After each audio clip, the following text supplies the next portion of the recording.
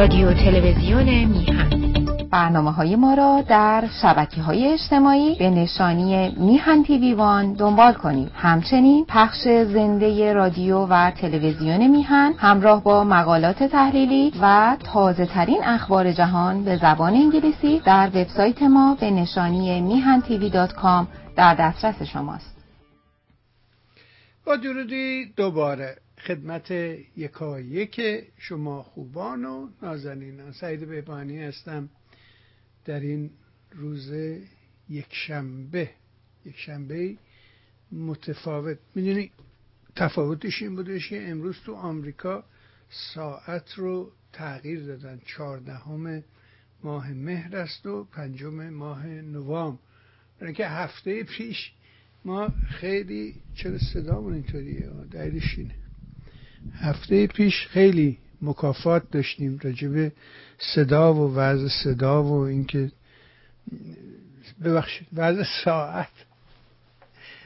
ساعت و اینکه آقا چه ساعتی شروع میشه، کی شروع میشه، چون اروپا یه هفته زودتر این کار رو انجام میده و آمریکا یک هفته دیرتر، و در دور بعد دوباره فکر میکنم این به عکس انجام میشه و آمریکا زودتر. یادی بکنم از مهربان یار از دست دادمون آقای پیران مهذبی، چه نازنین مردی بود، چه دوست داشتنی بود و خیلی مراقب اینجور کارها بود. او سالها، فکر میکنم مثلا سال 2001 و 2002 برنامه های من رو دنبال میکرد و وقتی که از 2009 میهن تیوی رو راه انداختم به راستی مددرسان بود و کمکم میکرد تو همه مسائل. اما بذارید یه اعترافم بکنم و اونه که واقعا دلم تنگ شد برای برنامه های خوب. منم مثل شما بیننده های خوب و دنبال کننده های میهن تیوی واقعا دلم تنگ شد این 2 هفته‌ای که من در سفر بودم و میهن تیوی برنامه های عادی نداشت. چقدر اینا مزخرف گفتن. رأس و رئیسشون BBC بود. میدونی که BBC 2 تا BBC، یعنی چند تا BBC داریم، مثل وایس آف امریکا که همه اینایی که به حال از طریق وزارتخونه های خودشون و کشورهای خودشون اداره میشن، تأمین میشن، اینا متفاوتن. یعنی چی؟ یعنی اینکه اگر شما BBC رو تو بخش فارسی نگاه کنی یه جور خبر میبینی، همون لحظه، همون دقیقه BBC رو به زبان عربی دنبال کنی یا به زبان دیگری، مطمئناً یک جور دیگه‌ای خبرها به گوش و سمع شما میرسه. این خیلی برای من حیرت انگیزه که چطوری ممکنه. البته این توی مثلا وایس آف امریکا همینطوره، چون میدونی اینا سازمان‌های عریض و طویلی هستن و اصلا کارشون برای یه چیز دیگه‌ای بوده و خب الان اون رادیوی فارسی BBC که اصلا تعطیل شد رفت، اون دیگه وجود نداره. اون از سالهای جنگ جهانی دوم آغاز شد و خاطراتی که از اون دوران در کتاب‌ها دنبال می‌کنی، یکیش داستان مشرف نفیسی است. اینا یک گروهی بودن در عصر رضاشاه از دولتمردان و در حقیقت کارگزاران و کارپردازان عصر رضاشاهی، تکنوکرات بهشون میگن امروز. بز اون گروه تکنوکرات ها بودن. اینا توی خونه دارن تو خیابون عاشقادی جمع میشدن و با هم حرف میزدن، مسائل روز رو دنبال میکردن اینها. اما از اونجایی که پلیس رضاشاهی، بهش میگفت پلیس سیاسی، خیلی قوی شده بود با کمک سعودی ها که دستگاه آگاهی رو تو ایران درست کردن، اداره آگاهی رو درست کردن، بخش استنتاق شهربانی رو راه اندازی کردن، خیلی قوی شده بود دیگه. چنانچه علی اکبر سیاسی تو خاطرات یا تو کتاب زندگی نامش می‌نویسه که حتی اگه برای عروسی دخترم من میخواستم برم، باید میرفتم کلانتری میگفتم که آقا به خدا عروسی دخترم ممونه، هیچ بحثی سیاسی چیزی نیست و هیچ انگلیسی هم اونجا نیست، هیچ پدر سوخته هم اونجا نیست، ما میخوایم عروسی. خواست اومدیم اطلاع، یعنی تا این حد گرفتار بودن بزرگان جامعه ما. حالا آدمای معمولی که یه پاسبان میتونست بهشون زور بگه. آقا نگی یهو رضا شاه مرد کبیری بود، اونا رو بلدیم، راجب اونا رو حرف نمیزنیم. یه ذرم گوش بدید، یه ذرم اجازه بدید طرف مقابل حرفشو بزنه تا پایان، بعد شما اعتراض تو. همیشه برای اعتراض وقت است، جا هست. به هر حال داشتیم راجع به BBC حرف میزدیم. بعد خب یه موقع رضا شاه اینا رو صدا میکنه که پدر سوختا چیکار میکنی؟ اینا ترسشون میگن که آقا والله هیچی، اونجا دور هم جمع میشیم تاریخ میخونیم. میگه خب منم علاقمندم. خب رضا شاه واقعا علاقمند بود برای یاد گرفتن، برای توسعه ایران، واقعا ایران رو دوست داشت و میخواست که این اتفاق بیفته و همین دلیل سراغ این آدم ها رفته بود. شما اگه پیرامون اون رو نگاه بکنی و پیرامون آسدلی گدا رو نگاه بکنی، میفهمی تفاوت رو، میبینی از زمین تا آسمان است. و همطور که آقای شاهین‌پر تو برنامهشون به درستی تعریف کرد که اینها روشن فکر کشن، اینا اصلا یک گروهی هستن که ذاتشون با روشن و روشنی منافات داره. اینا اهل تاریکی هن، اهل قبر و گورن، اهل سیاهی هن، همون طایفه شیطان که من ازشون به عنوان گروه اهریمن یا نظام اهریمن ازشون یاد میکنم. اینا یه نظام اهریمنی هستن. اهریمن اگر به همه باورهای دینی از شنتو و کنفوسیوس بگی، همجور بیا بیا بیا از هندوستان رد شو و چمنها رو گذر کن، چمنها رو نگاه کن، بیا برو به اورشلیم و به ادیان سامی، آنتیسمیتیزم که میگه همینو میگه، ادیان سامی ابراهیمی. و میبینی که شیطان یه تعریف بیشتر نداره، تاریکی، سیاهی و گمراهی. علی حال BBC رو داشتیم میگفتیم گفتش که رضا شاه صدا کرد که پدر سوختا چه میکنی؟ گفتن که آقا ما تاریخ گوش میکنیم. گفت خب بیاین، منم علاقمندم. و به هر حال و جلساتی رو در حضور رضا شاه تو کاخ مرمر گذاشتند و رضا شاه هم یاد میگرفت. اما اینها جلسات خودشونو چنان که گفتم کتاب 2 جلدی علی اکبر سیاسی تعریف میکنه، اینا کار خودشونو ادامه دادن. و یه شب میگه که مشرف نفیسی از اتاق پرید بیرون و که دارن اینا نشدن این ور، حالا یا مینچ بازی میکردن، عرق میخوردن، هر کاری میکردن، اون رفته بود اون ور گوش چسبونده بوده به BBC ببینه BBC خرخری چی داره میگه. میگه دفعه مشرف نفیسی پرید بیرون که آقا کار رضا شاه تمومه، ما همه وحشت زده. مرد که چی میگی؟ گفت والا BBC شروع کرد علیه رضا شاه حرف زدن و داره فحش میده به رضا شاه و ما وحشت زده خونه رو ترک کردیم و از خانه بیرون رفتیم و همه فرار کردیم رفتیم. ولی واقعیت با او بود و کار رضا شاه از همونجا تمام شد. به هر حال می‌خواستم تاریخ این داستان رو بگم که BBC از کجاها آمده، چقدر قدیمی است. و همین چند سال پیش بود که خداحافظی کردند و رفتن.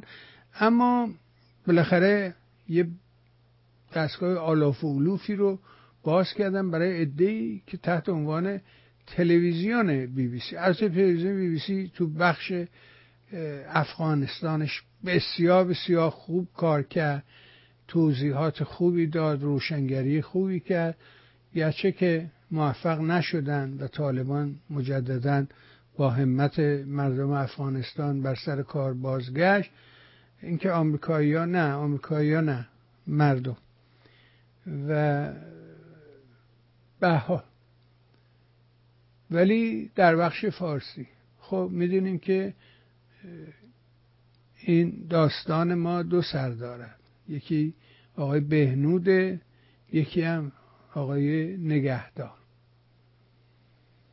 و اینا همه ارباب جمعی اونا هستن، یا مهره های بهنودن یا مهره های فراغ نگهدار و کاملا معلوم و روشنه چه روز خونی را انداختن این روزا. اوه بیا و ببین. گفتم پیروز نشون دادم روی صفحه که وقتی که نگاه میکنی به این ماجراها و میبینی که عرضم به حضور شما که راجع به همین غزه و اوضاع غزه و اینا که حرف میزنن چجوری دروغ میگن و چجوری مغلطه میکنن، بالا پایین میکنن و فقط اینکه آخه فلسطین، هیچ ربطی اینا به هم دیگه نداره، هیچ ربطی به هم نداره. داستان غزه و حماس و آرمان فلسطین و مردم فلسطین دو موضوع کاملا جدا از هم هستن و ما میدونیم اینا رو که اینا با هم دیگه دو تا موضوع مختلف هستن. و بذار همینو با هم دیگه ببینیم اگه بشود، اگر که بله موافقم، به خدا موافقم.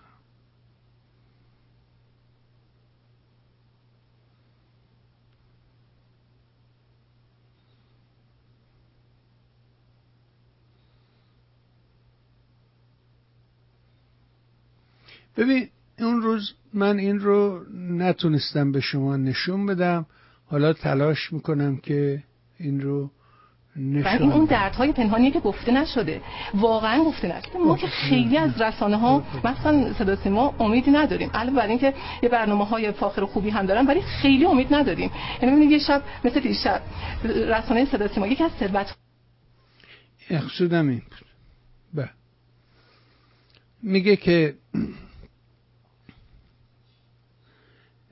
اسرائیلیا در 1971 یک شرایطی رو آماده کرده بودن. در اون دوران بر اساس این گزارشی که اینجا هست، من این رو سعی کردم که از طریق گوگل ترجمه کنم به فارسی و بفهمم که واقعا چه گفته و چه میگوید و شرح مفصلی رو میده اینجا که اینا اینجا میبینی که الرایش و مرز رفح در اینجا اینا حدود 45 کیلومتر این شهر با اینجا فاصله ده، با این باریکه غزه. و اون موقع در 1971 اینا فقط 250,000 تا جمعیت داشتن، امروز اون جمعیت بالای 2 میلیونه.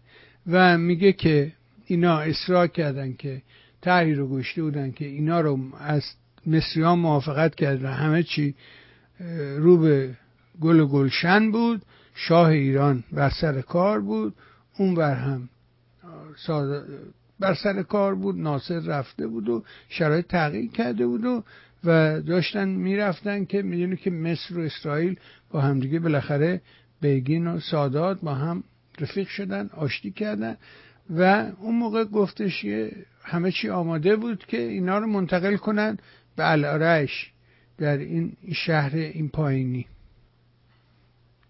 اینه ماجراش.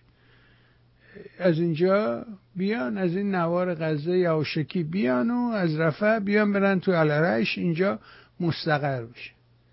انگلیسا موافقت نکردن با این کار و این کاملا به هم خورد. امروز هیچ کسی در دنیا حاضر نیست اینها رو در حقیقت سرپرستیشون رو به عهده بگیره، نمیخوان. میگن آقا هیچی از این کشورهای عرب و غیر عرب و عجم و اینها هیچ کدومشون حاضر نیستن اینا رو بپذیرن. و بازم میگم داستان این ماجرای غزه و اون یکی کاملا با همدیگه متفاوتن، فرق میکنن با هم. بذار ببینم میتونم اینجا پیدا کنم دوباره یه صحنه رو به شما نشون بدم از حق بازی ها، از کلکایی که در حقیقت اینا میزنن و دروغایی که اینا بیان میکنن. فکر کنم همین.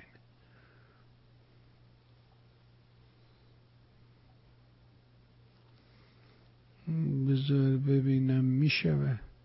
مقصودم اینه که BBC اون بخش فارسیش اونجایی که در حقیقت زیر نفوذ بهنود و نگهدار و اینها هست یه موضوعه، ولی BBC انگلیسی، BBC عربی اینا یه موضوع دیگه. امروز نگاه میکردم تصادفاً اینجا یادداشت کردم یادم نره که داشت با آب و تاب یه خانم جدیدی اومده بود و داشت خبر میگفت، گفت راه شمال به جنوب که به نام راه صلاح الدین معروف است، اینجا رو باز کردن که بیان برن، ولی این پدر سوخته اسرائیلیا اصلا این راه رو خف کردن و در نتیجه نمیشه دروغ میگن و این مردمان بیگناه در اونجا گیر افتاد. بعد رفتم خبر رو اونور نگاه کردم، انگلیسیشو نگاه کردم، دیدم میگه که موقعی که نیروهای زمینی اسرائیل وارد شدن با تانک و فلان و بهمان و نیروهای پیادهشون از همین راه شمال به جنوب وارد شدن، اینا این جاده خراب شده و نیروهای مهندسی ارتش اسرائیل همکنون مشغول ترمیم این راه هستند که از این طریق این آدمایی که اونجا گیر افتادن بتونن از این مسیر عبور کنن و برن. متاسفانه حماسی ها با خمپاره میزنن و اختلال ایجاد میکنن و مهندسین ما، کادر فنی و مهندسی ما نمیتونه کار کنه، زیر خمپاره که نمیشه بری راه اصلاح کنی که. و میبینی که این خبر که هم درسته و هم غلطه است رو اون بخش غلطش رو اینا پررنگ میکنه. چه چیزی رو اینا دنبال میکنن، دنبال چه ماجرایی هستن، به خدا من نفهمیدم، به پیر به پیغمبر نفهمیدم. خیلی ساده، راه شمال به جنوب یه راهیه به نام راه صلاح الدین، جاده صلاح الدین. این جاده به خاطر نیروهای اسرائیلی که اومدن تانک آوردن، توپ آوردن، عرابه آوردن، جاده خراب شده و میگه ما بنابراین 250,000 تلفن زدیم به مردم ها، ستاد ارتش، که ای مردم ها این راه بازه، از این راه فرار کنید برید، وگرنه اینا این داستان رو انجام میدن. و میگه نیروهای مهندسی ارتش مشغول تعمیر این جاده هستن که راه باز بشه مردم بتونن عبور کنن، اما حماسی ها با خمپاره میزنن. اون دیگه اون تیکشو لال میشه، بگه چرا آقا بهنود دوست نداره، آقای نگهدار که اصلا دوست نداره، چون پوتین دوست نداره و ما باید حواسمون باشه به منافع بزرگ دوست و برادر جناب پوتین. چرا؟ که راه رشد غیر سرمایه‌داری فقط از این طریق می‌گذره. امروز خبر اومده بود که پهپادهایی که ایران در اختیارشون گذاشته در یه مراسمی که حالا به چه دلیل این گروه زلنسکی مملکت اوکراین خواسته نشان افتخار بده و درجه بده به افسرها و سربازهای نظامیانش و رفتن در یه جایی نزدیک جبهه عملیات در یه جای روباز شروع کردن به این مراسم و مارش و فلان و اینها. پهپادام زودی عکس گرفتن، آدرس دادن و اونها هم با موشک بالستیک از راه دور زدن و بالاخره خود حدیث مفصل بخوان از این مجمل. داشتم اینو برات میگفتم که نه چرا من بگم، گوش بدیم با هم. مرگ بر اسرائیل، مرگ بر اسرائیل، مرگ بر جان.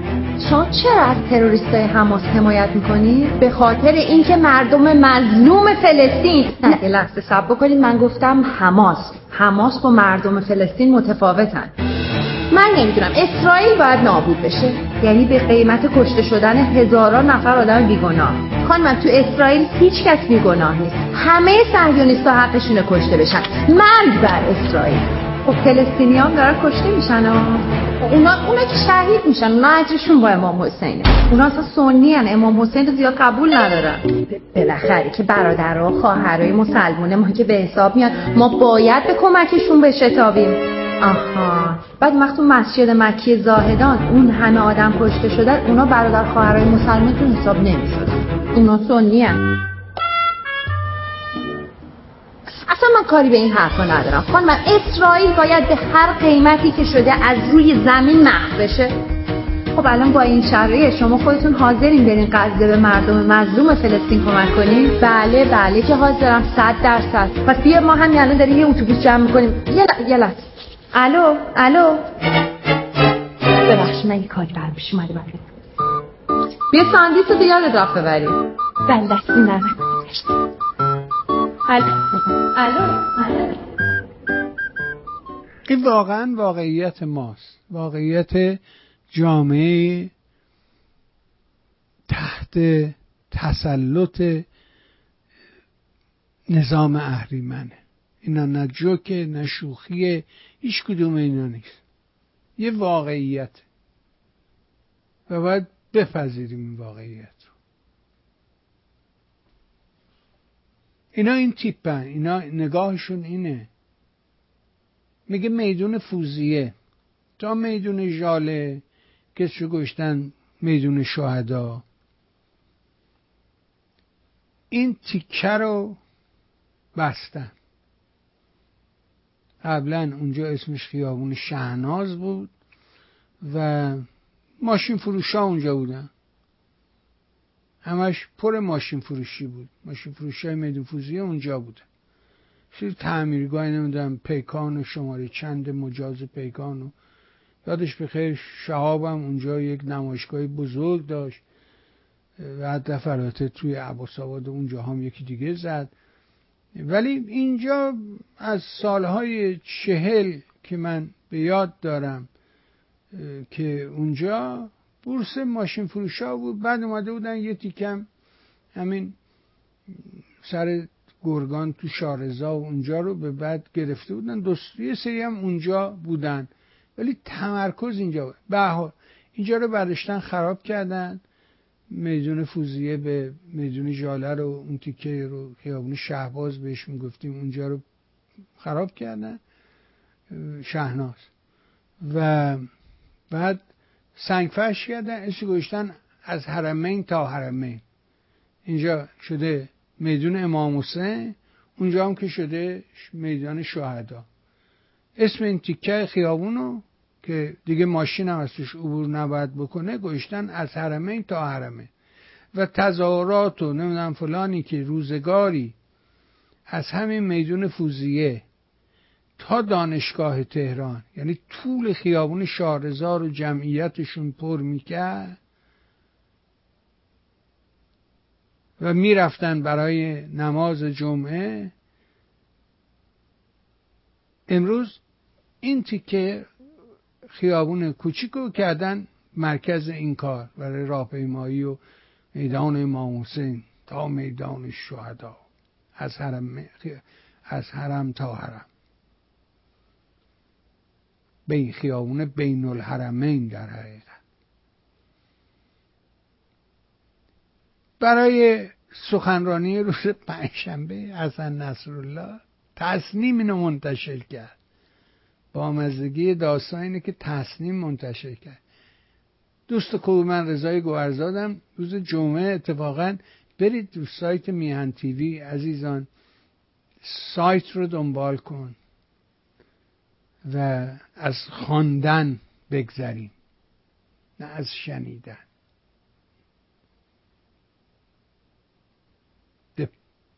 ایران پست بالا هم یه چیزی از آخرین اخبار جهان. البته هر دو اینا انگلیسیه و خب برای کسانی است که مجهزن به زبان انگلیسی و باید بالاخره بعد این 40 سال یاد بگیریم انگلیسی رو، یاد گرفته باشیم.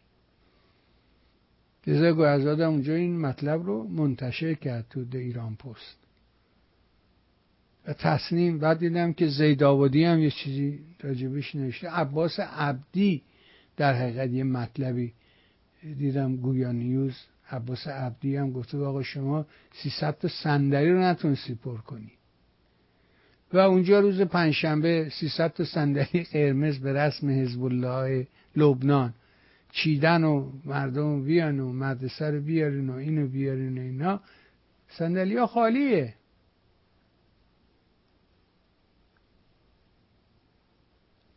چرا؟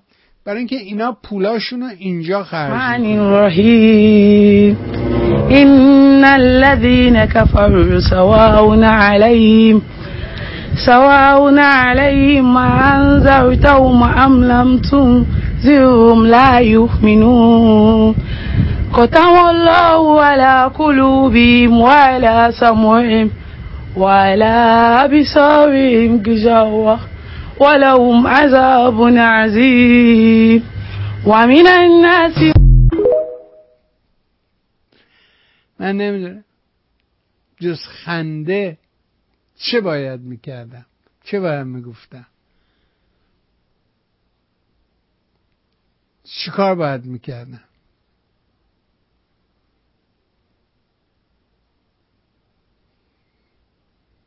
بذار اینو ببین. وقتی بهت میگم که کار ما از نوشتن میگذره و نه از این حرفا، بذار اینو ببینیم با هم دیگه. چرا من شما رو بی خودی خسته کنم؟ با هم میبینیمش.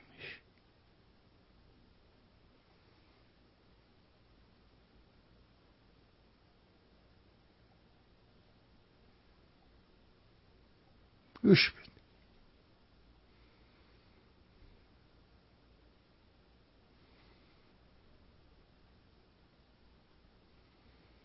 پسرش در نمید.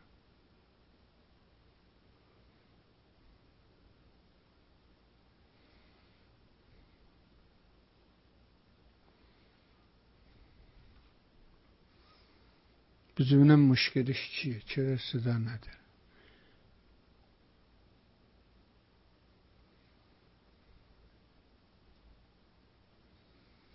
خیلی بامزه است، اینو باید گوش بدین، نمیشه که اینطوری.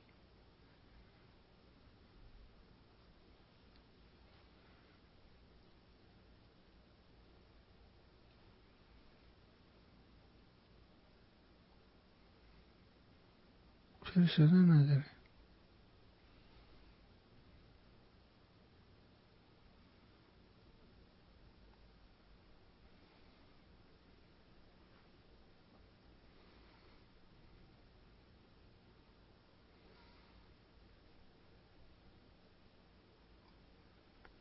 ایوا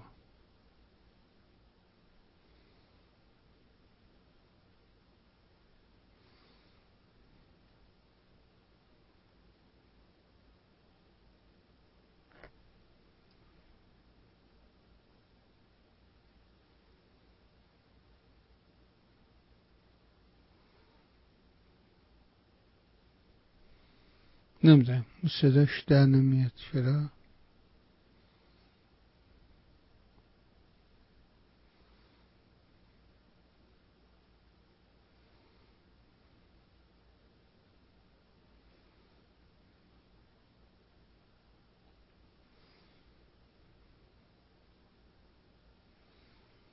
بزنم اینجا میتونم صداشو در بیارم.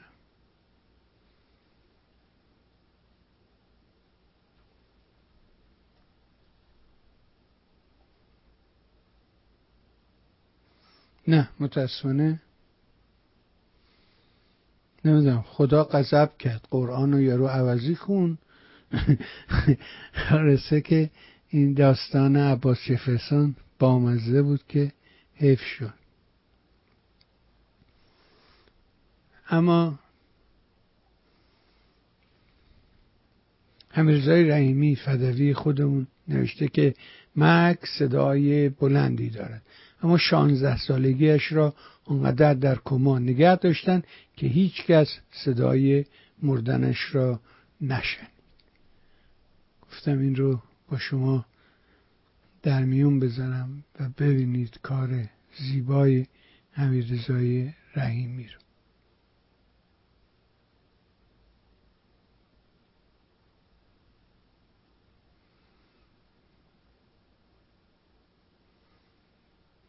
نمیدونم بها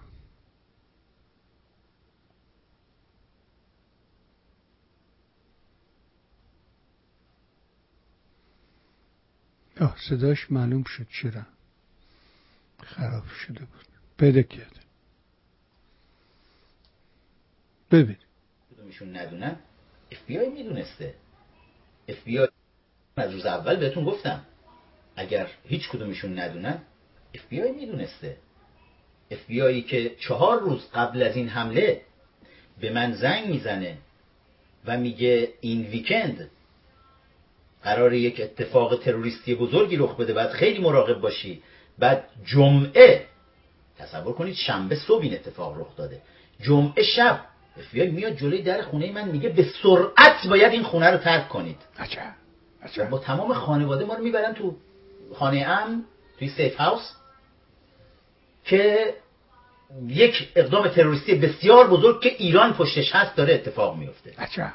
وقتی که جنایت رخ میده من توی خانه امنی که FBI فراهم کرده اونجا دارم خبر رو دریافت میکنم که بعد اصرار هم میکنن نباید بیای، نباید حتی از اونجا لایو بری و اگر بیای خونه خطرناک. گفتم نه من میخوام بیام خونه و لایو برم که اگر قرار غلطی بکنن بیان من خودم تومه بیان بیفتن تو تله.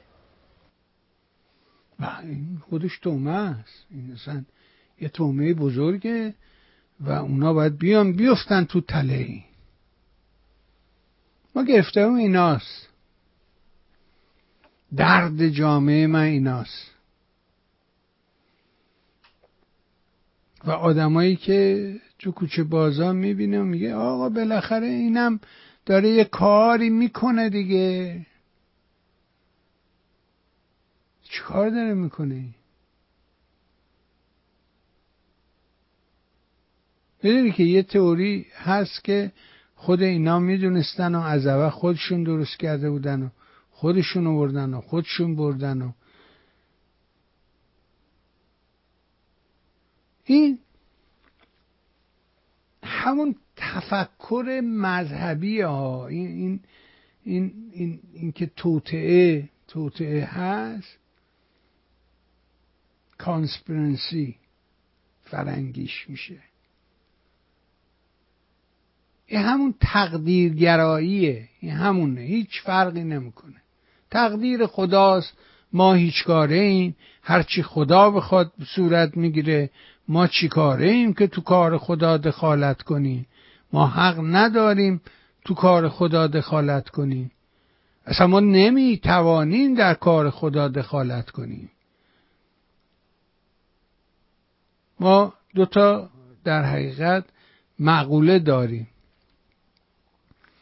یکی ماجرای جبر، یکی ماجرای در حقیقت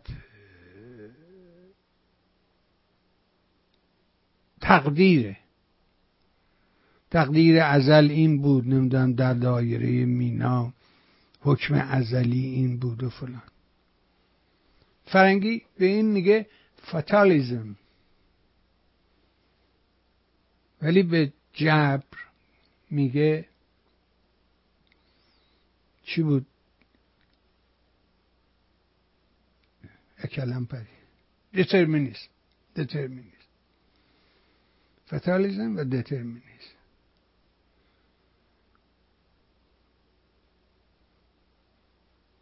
توی اون تفکر دترمینیسم معتقده که عمل را عکس العمل است، بازتاب عمل توست،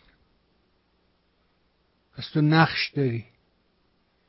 ولی تو تقدیر حکم ازلی این بود در دایره مینا، تو هیچ نقشی نداری.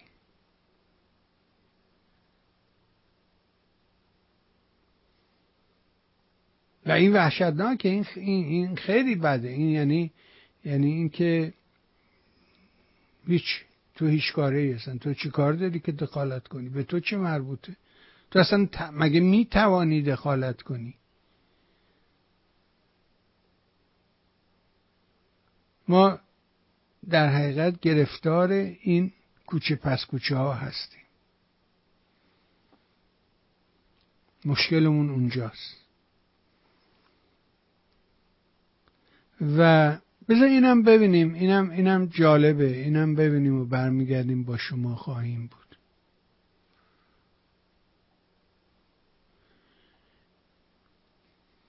اینم اون یارو ساندیسخوره که الان دیدیم، نشون دادیم ساندیسخوره رو، که یارو بهش میگه آقا ما راجع به یه گروه جنایتکاری به نام حماس حرف میزنیم، چیکار به مردم فلسطین داریم؟ بعد فراکر رفت و من گفتم این واقعیته. حالا نگاه. It was a military operation. It was directed for military purposes, for the military sites. So hundreds of civilians were killed. Sorry. And for the military soldiers who imposed sanctions and collected punishment against our people. And I think from the first moment we declared that this operation was not directed to the civilians. But I can confirm and assure. داره مصاحبه میکنه با یارو و میگه که با بی بی سی دیگه، داره میگه که ما این طراحی کردیم. اون میگه خب کلی آدمی وسط کشته شدن. این اصلا بذار از اول ببینیم، اصلا میپره هر روش. دوباره گوش. It was a military operation. It was directed for military purposes. این یک عملیات نظامی بوده، طراحیش نظامی بوده. For the military sites. So hundreds of civilians were killed. Sorry. میگه صدها غیر نظامی کشته شدن. این طراحی بوده یعنی. And for the military soldiers who imposed sanctions and collected punishment against our people. And I think from the first moment we declared that this operation was not directed to the civilians. But I can confirm and assure again and again that there was no command to kill any civilians.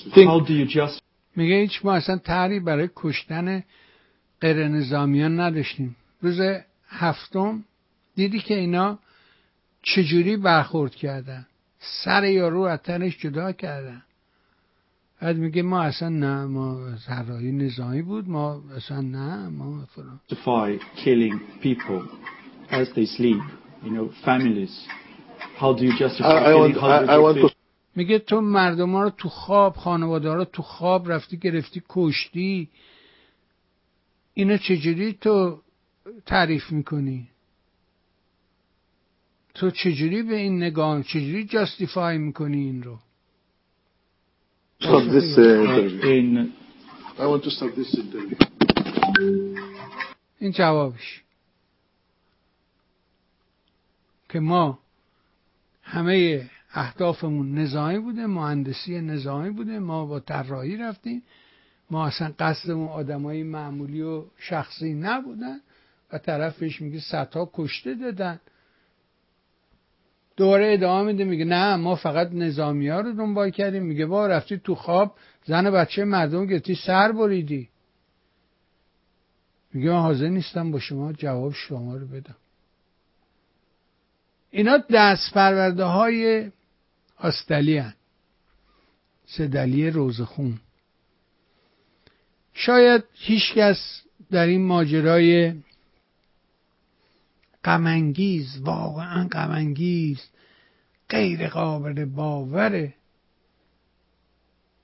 مهرجویی به این موضوع اشاره نکرد که تمام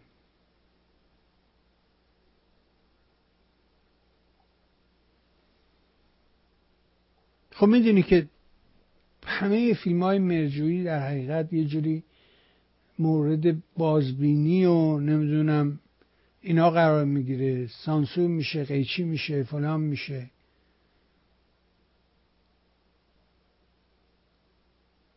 از فیلم گاو شروع میکنیم. فیلم گاوی رو که میبرن تو دربار نشون میدن در مهمانی خصوصی که پهبد بوده، این بوده، همه بودن، شاه بوده، ملکه بوده، فرح بوده، همه بودن. هم ملکه رو گفتیم هم فرح، نه یکی هم اینا، شهبانو.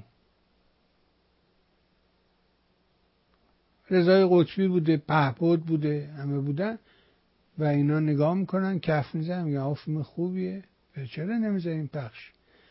میدونی مشکلشون چی بوده؟ این بوده که این دهی رو که تو نشون میدی دیواراش کثیفه و اینا مجبور میشن برن دوباره اون صحنه ها رو بازسازی کنن و دیوار ده رو سفید کنن و بگن که ده تمیز است. همون نیست که بعداً خود توی گفتگوهایی که من در این مدت پیدا کردم براتون پخش کردم، خودش میگه که اینا رو تو تپه‌های عباس‌آباد بازسازی کردیم و اونجا گرفتیم. و دردش نموده که اسلام که آدم نمیکشه، چون یکی از کاراکترها اسلام دیگه تو اون اینا دردشون این بوده. یا در اون گفتگویی که در حقیقت کاری که انجام شده و اصغر فرهادی مثلا رفته خونه این نشستن دارن می میزنن، کباب میخورن فلان، البته می گساریشون نشون نمیده خب ولی معلومه کباب میخورن فلان اینا. اونجا اصغر فرهادی میگه که اگر که اون جمله رو اون آقای نمیگفت ما امروز شاید این سینما رو در ایران نداشتیم. حرف درستی میزنه. خب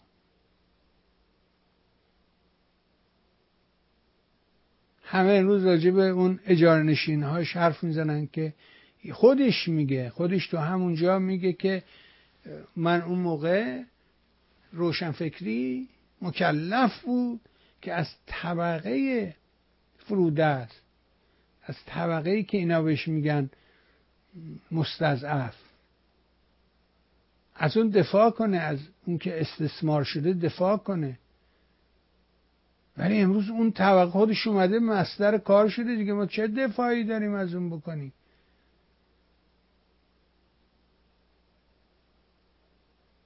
بعد کارگردان به درستی بخشی از فیلم اجاره نشینا، چون راجب اجاره نشینا داره تصادف حرف میزنه، صحنه نشون میده که یه عده عمل کرده پشت وانت با بیل و کلنگ دارن فریاد کشان میآیند.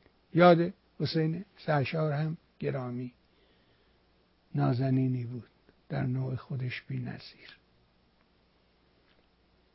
یا همین آخری علی سنتوری، ندیدم کسی به این تیکه علی سنتوری اشاره کنه.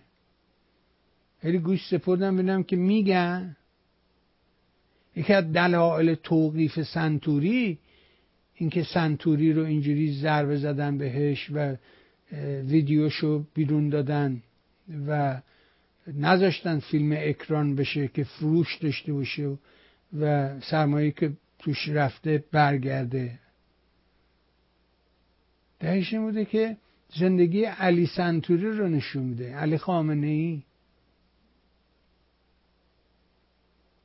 چرا گفتی علی سنتوری؟ فقط به خاطر همین.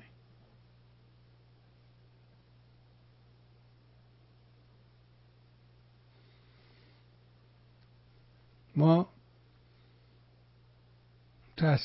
متاسفانه نداریم مدیایی که بیاد بگه. نداریم. شما الان نگاه کنید ببینید که همین روزا شین مشغوله. تا دیروز اصلا وقتی به یارو نمیذاش گروش عرفانی. حالا ببینید چه بده بستونی را انداختن. هر روز با هم گفتگو میکنه باهاشو، شده طرفدار آرمان فلسطین. چون فکر کن شین یه آدم معلوم الحال، حقه باز، هفت رنگ. آقا داستان آرمان فلسطین و مردم فلسطین نیست، داستان یک گروه تروریستی است. درست وضعیت ما ملت در ایران، گروگان گرفته شده به وسیله یک گروه تروریست به نام حماس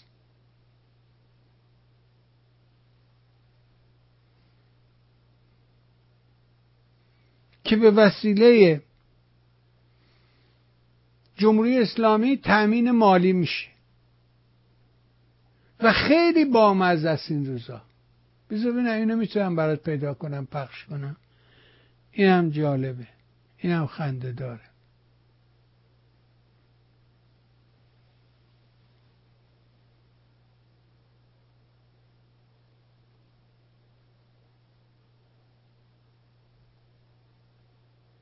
کجا گذاشتمش؟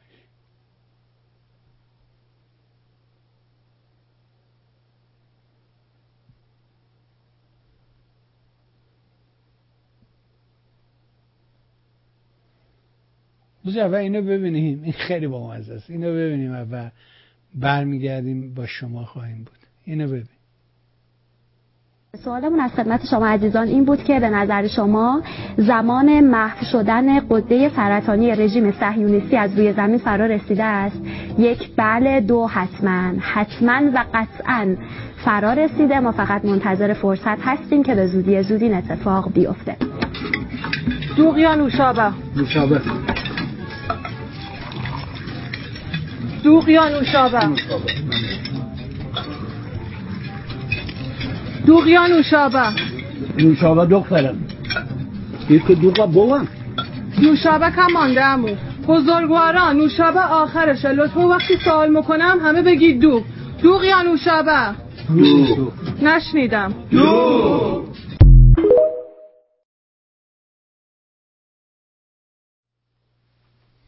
دو تا گزینه است دیگه، حتما یا بله. دوغ یا نوشابه؟ همه بگید دوغا، نگید نوشابه.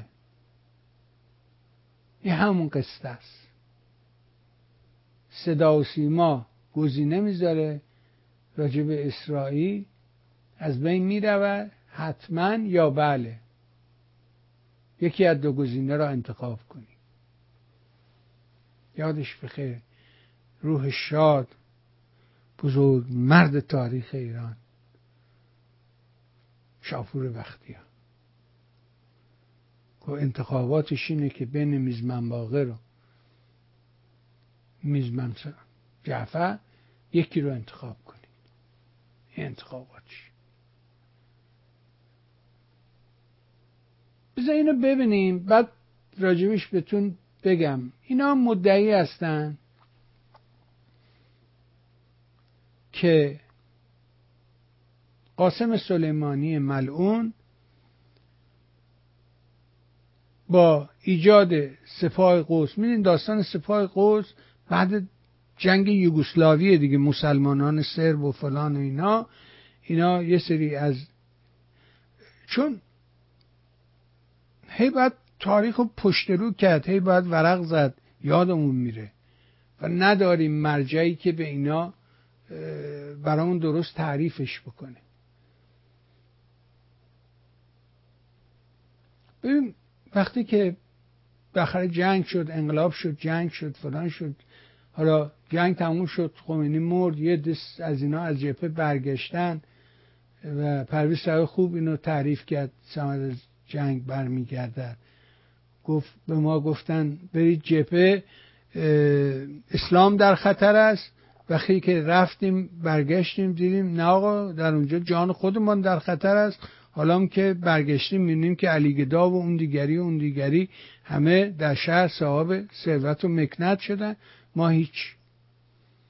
این قصه واقعیت اون روز جامعه ایرانه. اینا از جبهه برگشتن و امید این که اسلامشون عدالت رو برقرار میکنه، عدل علی براشون میاره، نمیدونم خلخال از پای زن یهودی نمیدونم فلان نمیشود، اینجور اونجور. بعد اومدن نه و یه مشتی و رفسنجانی این پلید گفت نه آقا برید سازندگی کنید، برید فلان کنید. بعد دید نمیشه، زد و جنگ یوگسلاوی به وجود اومد. خمینی هم مرده و درک رفته. اینا رو یه سری فرستاد برید جنگ کنید برای نجات مسلمین در اونجا. خب اینا که تو قانونشون نبوده همچی چیزی که درست کردن، نه ما یه رشته‌ای داریم به نام سپاه قدس. داستان سپاه قدس هم یا این داستانی که درست تبیینش نکرد، تعریف نکرد برای ما که راه قدس از کربلا میگذرد چی بود.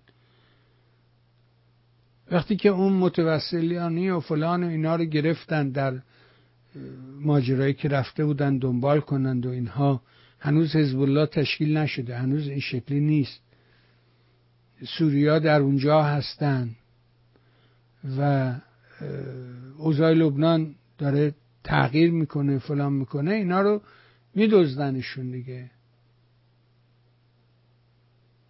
و چندین فیلم هم اخیراً درست کردن راجع به این موضوع و اینکه اینا آدمای پاکسرشتی بودن. خب راستکی هم اینا جوانان پاکسرشتی بودن. خب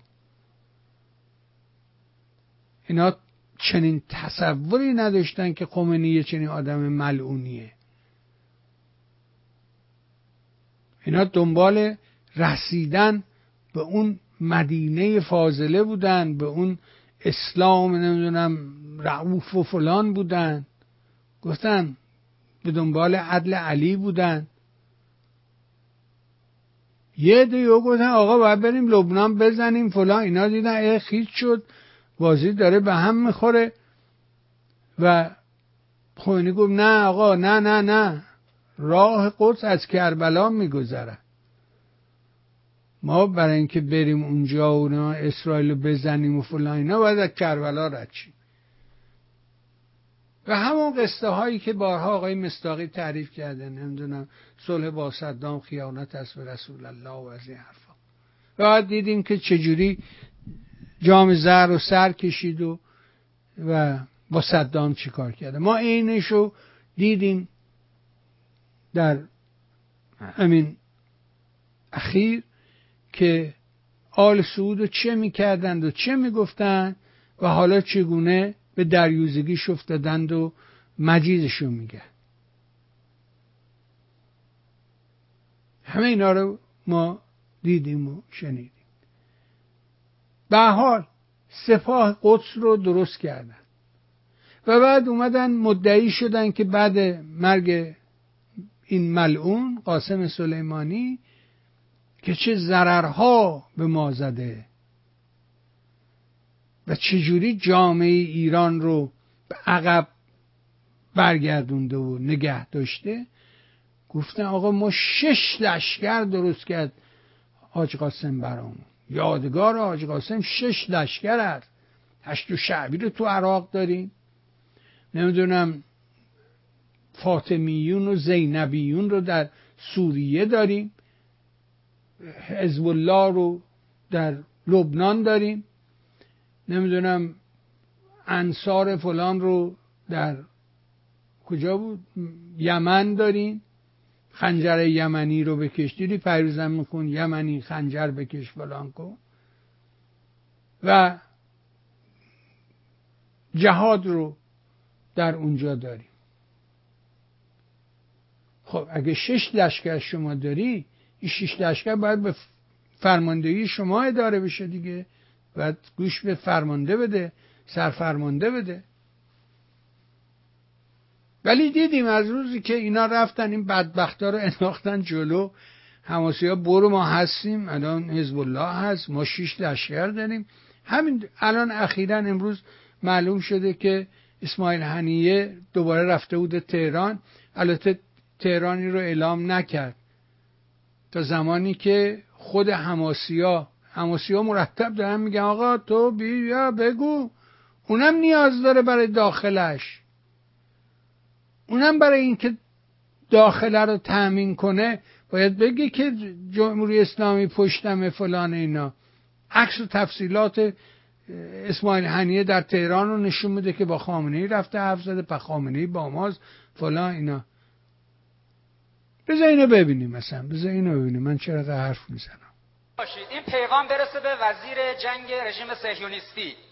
114 روز، یک 33 روز سال 85، یک 22 روز سال 87، یک 8 روز سال 90، یک 51 روز پارسال تابستون. 114 روز 10,000 راکت 333 میلیمتری فجر ما خورد تو سر شما. منتظریم که بقیه سازوکارا رو رد کنید. این فعلا 4 تا از نوع سلاح‌های عادی دست پایین حسن تهرانی مقدم بود. منتظر شهاب و سجیل باشید. حامیان رژیم و بعضی از افراد خود رژیم غاصب یاوه‌گویی‌هایی در این 2-3 روز کردند و ادامه داره، از جمله این که ایران اسلامی رو پشت این حرکت معرفی میکنن. اشتباه میکنن. گوه خوردم، ما نبودیم، همه جوره گفتن، آدماشو فرستاده این ور اون ور، عبداللهیان رو دائما فرستاده این ور اون ور که ما نبودیم، به خدا به ما ربطی نداره فلان نداره. این وسط چاوکش دوم اردوغانه که هارتوپورت رو انداخته که ما میزنیم و ما میبریم و ما اسرائیل قاصب است و از این حرف. ولی ایران نه، ایران میگه ما نیستیم اصلا. خب دیدیم کوموش زایید، حرفای حسن نصرالله رو همه گوش دادن. گفتم که میدون فوزیه رو عوض کردن، نتونستن 300 تا آدم جمع کنن، صندلی خالی، و اینکه حسن نصرالله بیاد به عربی بگه ما نیستیم، ما نبودیم، و بگه لو بده که بله آمریکایی‌ها پیغام دادن اگه حرکتی بکنی تهران رو نابود میکنی.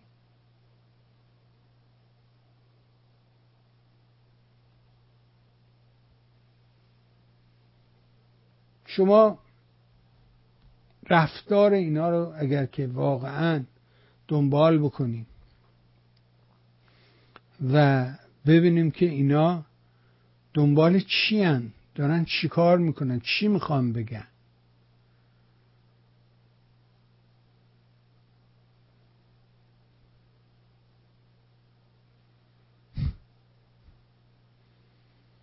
علی اذیت نکن.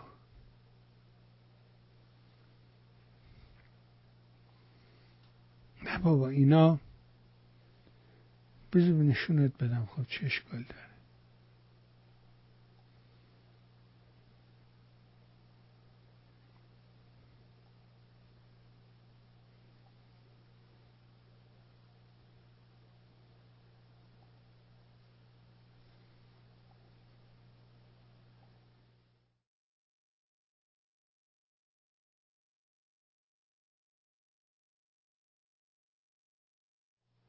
تحت عنوان مثلث جالب: عرفات و صدام، عرفات و خمینی، عرفات و رجوی.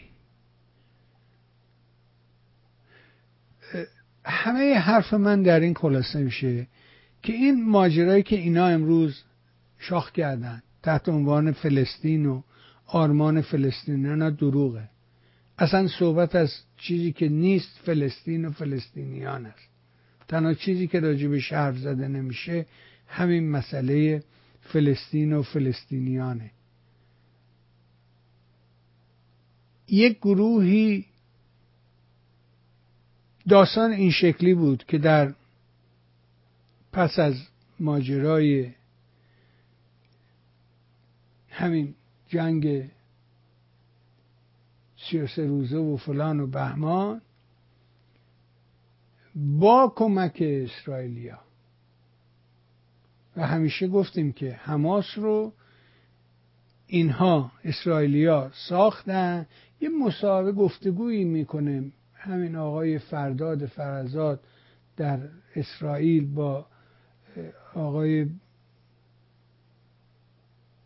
رئیس جمهور سابق و نخست وزیر سابق اسرائیل، که اونجا اون میگه، مرده میگه که نخست وزیر سابقشون میگه که بیبی اشتباه کرد، ما خیلی میلیون دلار خرج اینا کردیم، چمدونهای پول میومد قطریا میوردن، قطریا که نمیبردن به اونا بدن، ما میگرفتیم از دستشون میبردیم تحویل اونا میدادیم و بیبی اشتباه کرد اینا رو خب میدونیم که اسرائیل حماس رو ساخت یک گروه سنی بشن در مقابل حزب اللهی که اونا ساختن، جمهوری اسلامی ساخت و هی تقویتش کرد. اونا هم کیفشون کوک بود که بالاخره به مفخوری و آلاف و علوف رسیدن و شاخی میشن در مقابل عباس الفتح. در حقیقت این وسط عرفات هم ورپرید در حقیقت با کمک اسرائیلیا، جنایتی که اونجا صورت گرفت و بالاخره تا سال 2006 که انتخاباتی شکل گرفت و در همین کرانه غزه انتخاباتی صورت پذیرفت و تو این انتخابات که با نظارت بین الملل، سازمان ملل، سایر سازمان‌های حقوقی و جهانی دنبال کردن، حماسی‌ها در انتخابات شهرداری‌ها برنده شدن. همون موقع هم من برنامه داشتم راجع به حرف زدم در تلویزیون رنگارنگ، گفتم آقا این انتخابات صحیح بود و مردمان درست انتخاب کردن، به خاطر اینکه حماسی‌ها تا اون روزگار از طریق سوشیال مدیا و نه سوشیال مدیا، از طریق سوشیال ورک، در حقیقت خدمات اجتماعی، کارهای تعاونی، چون مردم بالاخره گرفتار میشن، عروس داری میخوای دختر عروسی بدی میری در مسجد، نمیدونم مرده داری میری در مسجد، پول قرض میخوای میری در مسجد، هر نوع گرفتاری داری، مریض داری میری سراغ اونا بفرستنت به درمونگاه هایی که خداشون دارن. خب مردم دیدن اینا آدم های خوبی هن، چقدر کمکشون میکنن، چقدر درست کردن، فلان کردن، به اینا رأی دادن. آقا 1 سال طول نکشید اینا اسلحه کشیدن رو به مردم، رو به فرد، کودتا کردن. اصلا گفتن گروه بابات، ما غزه مال ما، در حالی که اینا برای انتخابات شهرداری و اداره منطقه انتخاب شده بودن. یهو اینا گفتن نه آقا ما اصلا امروز که اگه به حرفای BBC و اینا گوش بدی و این چپ وامونده درمونده به قول مصداقی، میبینی اصلا غزه رو کردن یک کشور. بابا غزه که کشور نیست که. تاریخش هم گفتیم که آقا این قرار بوده اصلا نباشه، هیچ حاضر نشد، هنوز هم هیچ حاضر نیست اینا رو بپذیره. نکته مهمش اینه، این که میبینی نمیدونم کشورهای عربی فلان اینا یه رو درواسی، این به سرعت عوض میشه. اون ریشه کرده اون یارو پیمان ابراهیم، اون ریشه برده به خاک سیاه و سخت، اون دیگه به این راحتی کنده نمیشود. عربستان هنوز سفیرش رو تو اسرائیل نگه داشته. یادت نره عربستان به همه این امارات خلیج فارس برتری داره، فرماندهی داره. و تو اون سخنرانی که قبل از این ماجرا کرد MBS گفت که ما منطقه رو تغییر میدیم و من ایمان دارم که منطقه تغییر میکنه. دیدم نمیدونم راست یا دروغ، یه تو فیسبوک دیدم که یه کسی یه مطلبی رو گذاشته بود که تاریخ رو تغییر داده، تاریخ قمری 1400 و فلان رو گفته نه آقا ما تاریخ 2023 نه چندم نوامبر 2023 تاریخ اینه، تقویمشو تغییر داده. و کارهای بزرگی این پسره انجام داده. من همیشه آرزو میکنم این برنده بشه. برنده شدن اون برنده شدن همه ماست.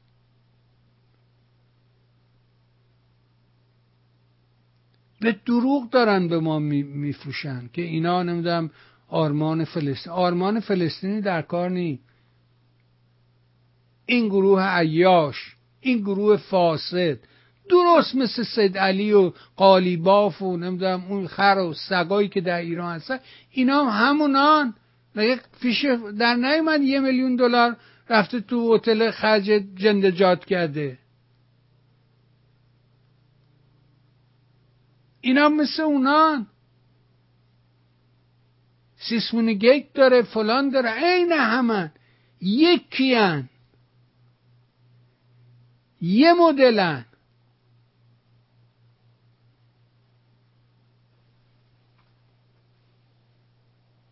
شما نگاه کنید ببینید که امروز صحبت کردم که راجع به جنگ و جبهه و نمیدونم این چی بود و اون چی بود و اینها.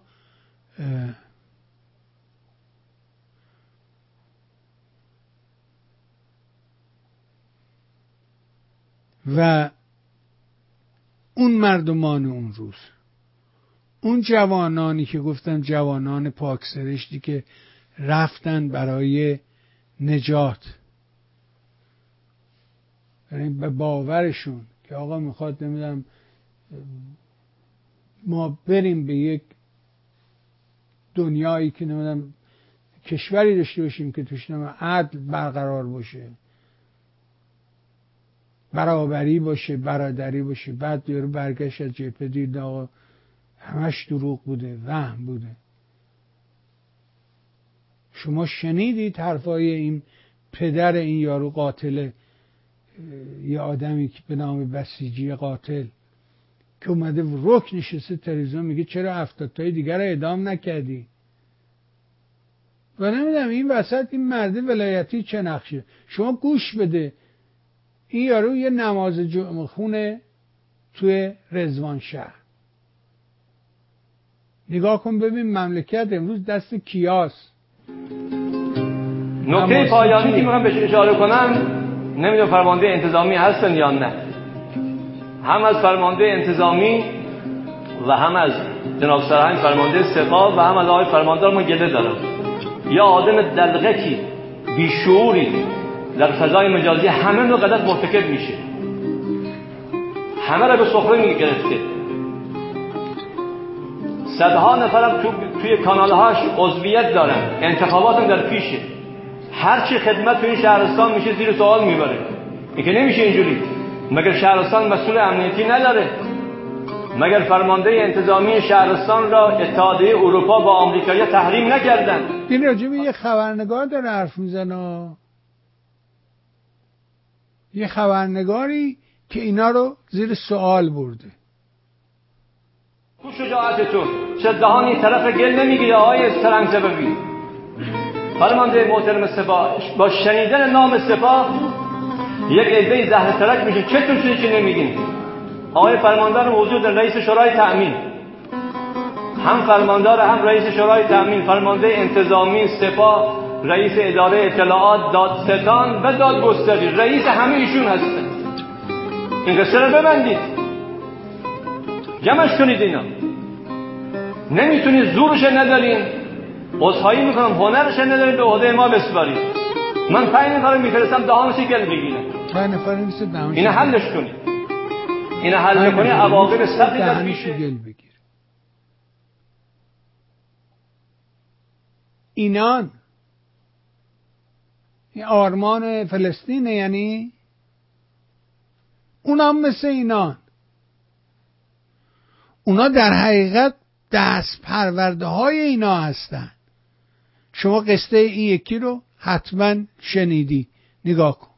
ما صدا سیماستا یه شب مثل دیشب آقای رائفی پور رو دعوت میکنن، یکم مثل پری شب آقای ابتهی یا مثلا آقای جهرومی. من موندم این تضادها رو چجوری ما باید هضمش کنیم. بعدش هم که ما اعتراض میکنیم میگن انقدر که به ما میگن چه میدونم فقط تلویزیون شده برای حزب اللهی ها، برای اولا که بگن این مملکت مال حزب اللهی است، این مملکت مملکت امام حسینه.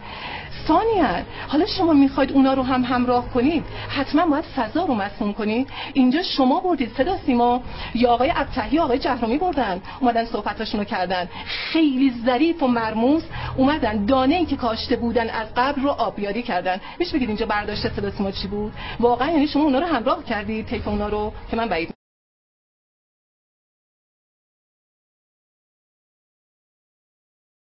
این اون دردهای پنهانی که گفته نشده، واقعا گفته نشده. ما که خیلی از رسانه ها مثلا صدا سیما امیدی نداریم، علاوه بر این که یه برنامه‌های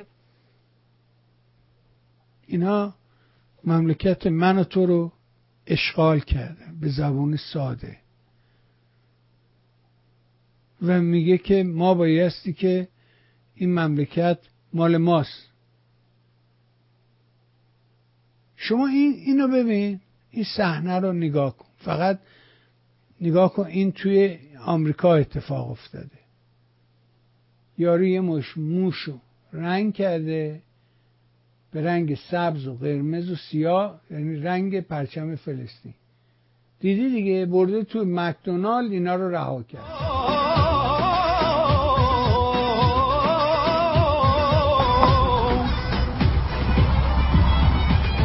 على عهدي على ديني على أرض تلاقيني أنا لأهلي أنا أفديهم أنا دمي فلسطيني فلسطيني فلسطيني أنا دمي فلسطيني.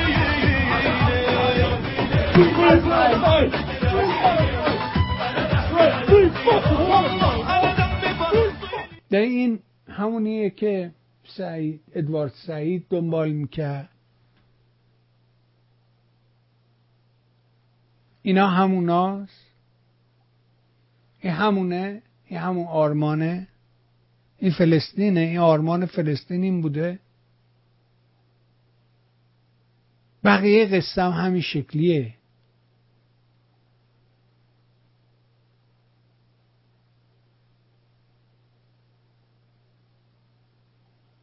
بذار ببینیم اینا.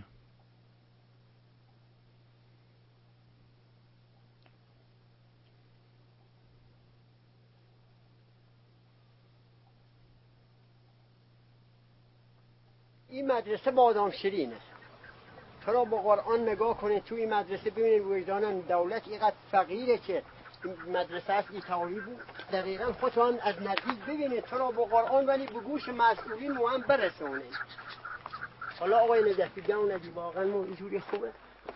این 10 تا بچه تو این درس خونه تاریخ خوب ببینید از وضعیت سیاسی، ولی مار داره. یه موقع بریم بالا، از اون بالا مار بکشی باید پایین سر موقع. مار تو سقف باشه؟ بله تو سقف، بالا. هم در باز کنیم سی تو، ولی خب مار که موقع داره. بعد موقع بریم داخل موقع مار داره.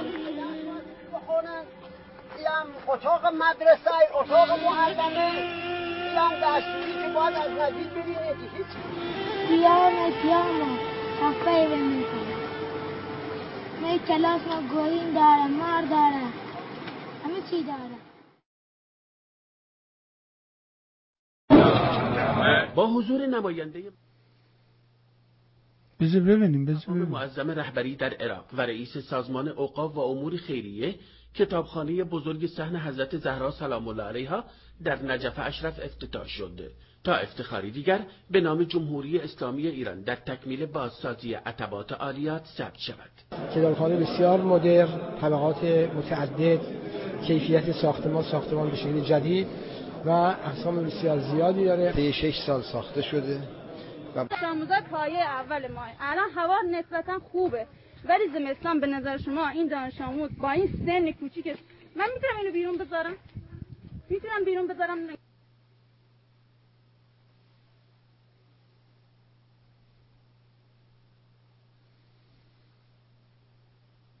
خیلی حرف دارم برای گفتن، ولی این تصاویر خیلی دلخراش.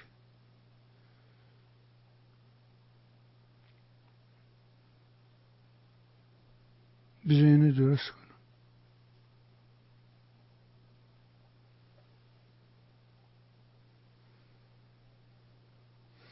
ابراهیم برام نوشته این مسلمان‌ها از شرایط بد کشورهای اسلامی فرار کرده و با استفاده از موازین حقوق بشر در کشورهای مدرن و غربی درخواست پناهندگی کرده.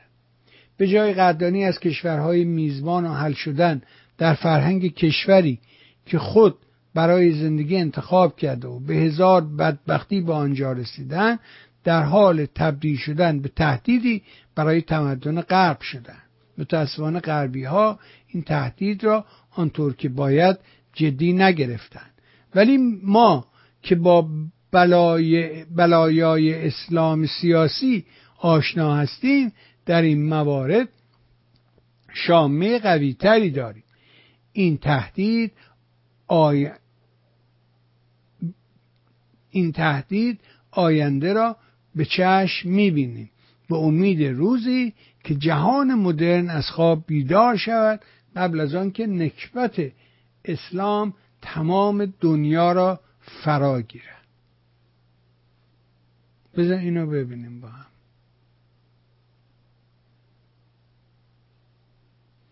ببینیم حرفش چیه.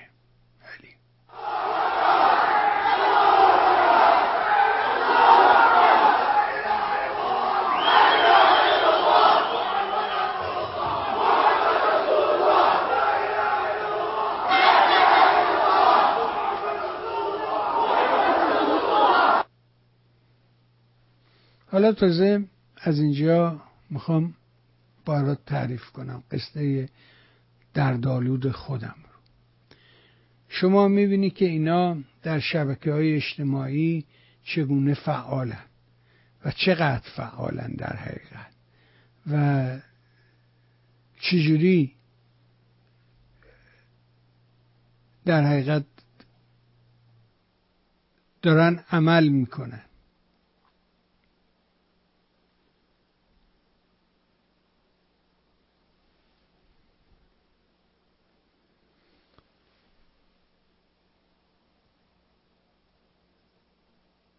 ما میبینیم دیگه، ما الان تو مثلا تظاهراتی که داره صورت میگیره ببین چجوری مطلب رو خلط میکنه، چجوری زیر و رو میکشه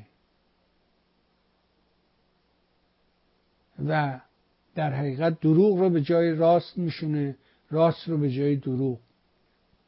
از زمانی که نظام اهریمن حاکم شد بر میهن ما شاهدیم که چگونه ارزش‌ها تبدیل به ضد ارزش و ضد ارزش‌ها تبدیل به ارزش شدن. ما هر روز داریم این رو میبینیم به عینه. واقعا چه اتفاقی افتاده؟ واقعا دنیا داره به کدام سمت و سو حرکت میکنه.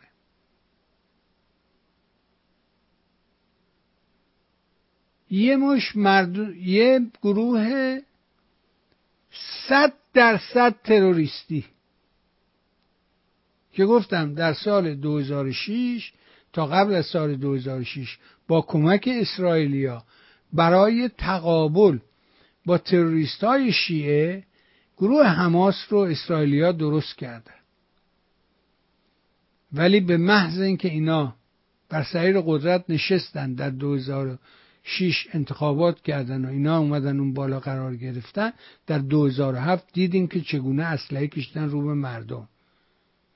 توی اون منطقه غزه روزی نیست که کسی رو وسط خیابون به جرم جاسوسی نمیدونم برای بیگانه و فلان اعدام نکنن. روزی نیست اون منطقه مردم رو آزار ندن. شما نگاه کنید ببینید از 2007 تا الان حدود 16-17 سال شده اینا یه موتورخونه برق درست نکردن. این که مال امروز نیستش که اسرائیلیا آب و برق و فاضلاب برشون بستن. همواره اسرائیلیا هر حرکت زشتی که اینا کردن مردم بیچاره تونشو پس دادن. اسرائیلیا سریع برق و قطع میکنه. این همه ثروت و اینا چیکار کردن؟ این نمیاد بگه که این از همون 2014 ما یادمونه که اینا چجوری از تو مدرسه تیر مینداختن، موشک میزدن.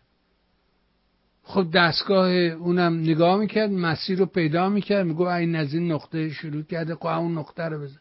تا میزن میگو مدرسه بچه‌های مردم رو کشتی. این ممانعت میکنه از خروج مردم. برای اینکه من چقدر خرسندم، چقدر خوشحالم که ما یه شخصیتی داریم به نام آقای دکتر محمود مسائلی که روز چهارشنبه چجوری ایشون برنامه‌شون روز سه‌شنبه است، ولی به خاطر مشکلاتی که آقای مصداقی داشتند و قرار بودش که اون چهارشنبه در سوئیس سخنرانی کنه برنامه‌شو گذاشت سه‌شنبه. ما از آقای مسائلی خواهش کردیم شما چهارشنبه. این همین هفته هم همیشه خواهد بود و آقای مصداقی به جای چهارشنبه این هفته باز هم سه‌شنبه برنامه خواهند داشت، ساعت 7 شب به وقت اروپا، 10 صبح به وقت ما، نمیدونم چند میشه، یکی بعد از او به وقت شرق آمریکا.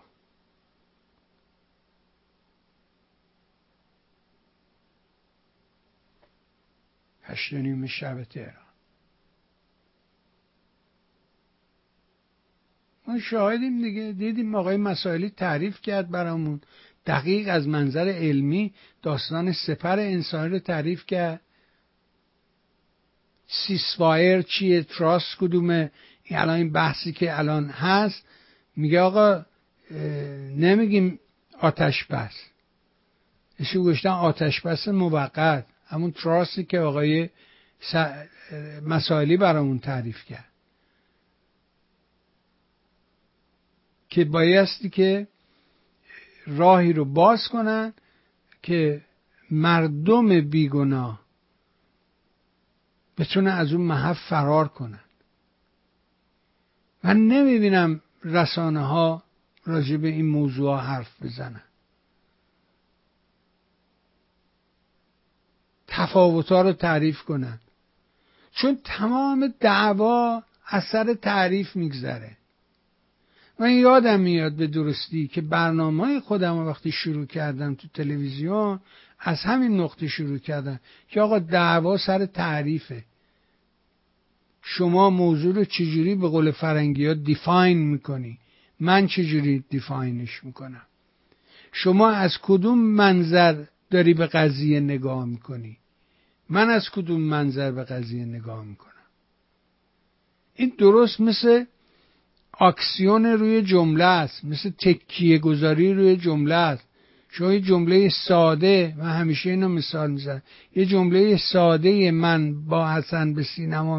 امشب با حسن به سینما میروم رو با تغییر تکیه میتونی معنای جمله رو تغییر بدی. یعنی اگه بگی من امشب با حسن، یعنی کسی دیگه ای نه، من امشب با حسن، من امشب با حسن، من امشب با حسن، من امشب با حسن به سینما، من امشب با حسن به سینما میروم. تو با تغییر تکیه معنا و اون پیام رو تغییر میدی و این کاری است که رسانه ها دارن انجام میدن، معنا رو تغییر میدن. الان یه چیزی هست من میبینم دوستان خیلی گله میکنن که شما هم اینجوری میکنی، آقای مصداقی اونجور میکنه، آقای دکتر نوری‌علا. امروز اتفاقا در مهستان در آخر کلام آخری که آقای دکتر نوری‌علا برامون بیان کردن کاملا درست بود به نظر من، که آقا این قانون اساسی مشروطه مال 100 و اندی سال پیشه. با تفکر اون روزی با این قانون اساسی شو نگو که خب قانون اساسی آمریکا، قانون اساسی آمریکا به وسیله یه مش اندیشمند طراحی شده. مال ما اسیر دست آخوند بوده، یه جامعه مذهب زده مذهبی بوده. ما امروز حتی اگر راجع به همین سکولاریسم، لایسیته اینا حرف میزنیم دعوا میشه. این هنوز نمیدونه که سکولار، اونایی که سکولار هستن اینا آدمای مذهبی بودن. لوتر و اینا به خاطر حفظ دینشون، به خاطر حفظ کلیسا و جنایاتی که کلیسا به نام دین میکرد، اینا لباسشون رو عوض کردن، سفید پوشیدن و خودشون رو کشیش‌های سکولار معرفی کردن. ما با اینا نیستیم، ما با عالی جناب سرخ پوشت و خاکستری نیستیم، ما سفید میپوشیم، ما جنایتکار نیستیم. امروز یارو بیا به دین خدا و فلان و اینا فوش بدی به دین مردم، این که روشنگری اسمش نیستش که.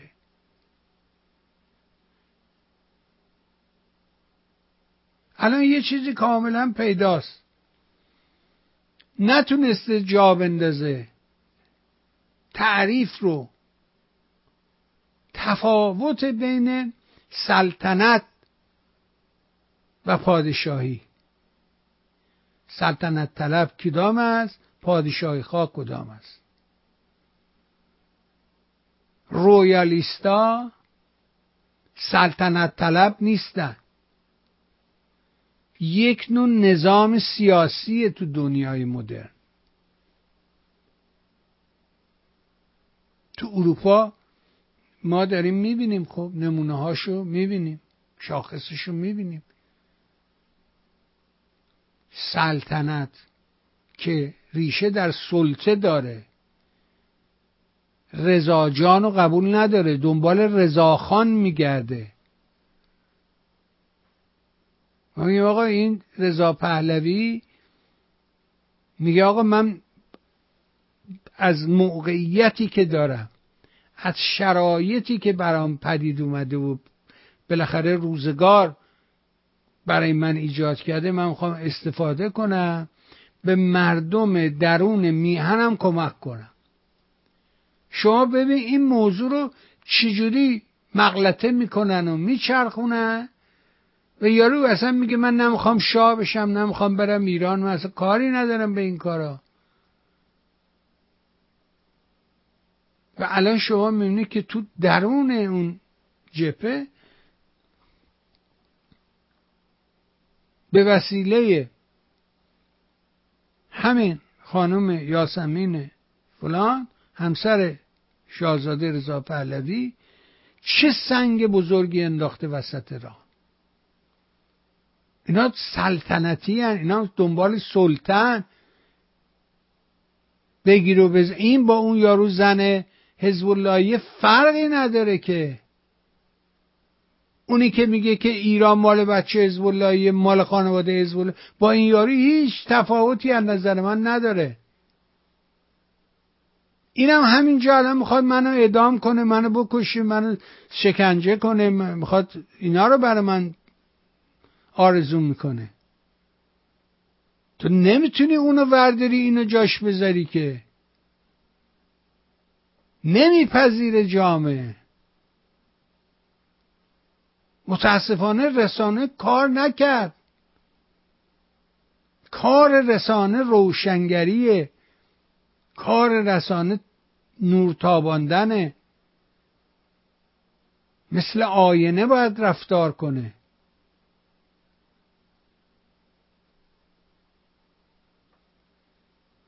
باید جامعه رو باید متحول کنه، نه اینکه خودش مثل اون بشه. شما تو این ویدیوهایی که منتشر میشه، حرفایی که میزنن، من پخش میکنم حرفای اینا رو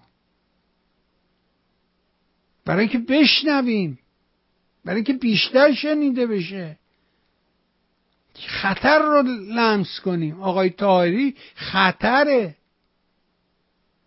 تفکر آدمی مثل امیر طاهری خطرناکه.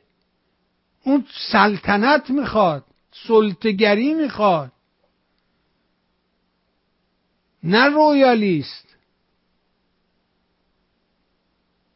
نه پادشاهی. میگه بگی بزن، بگی اعدامش کن.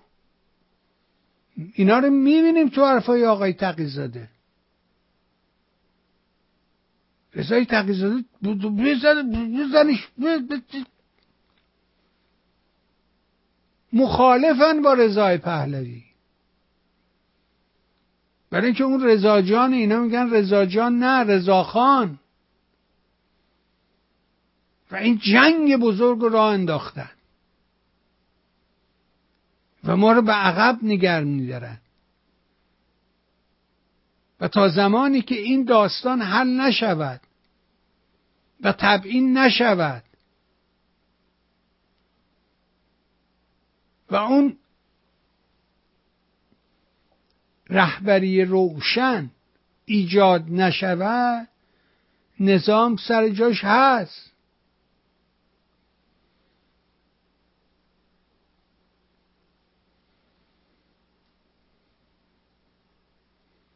با فرمان من و آسترکی و اون دیگری و روشن دوست چیه، اینا آمریکایی‌ها به ایران حمله نمی‌کنن. اونا برای ما قرار نیست کاری انجام بدن. دوست خوب من به من زنگ زده که آقا من خیلی عصبانیم. چرا؟ اینه که اینا جنگ طلبن. میگم خب باشن، به ما چه؟ میگه نه اینا به آمریکا. میگم اگه آمریکا میاد به حرف من گوش میده، به حرف مجید محمدی گوش میده. مگه آمریکا دنبال منافع خودش حرکت میکنه.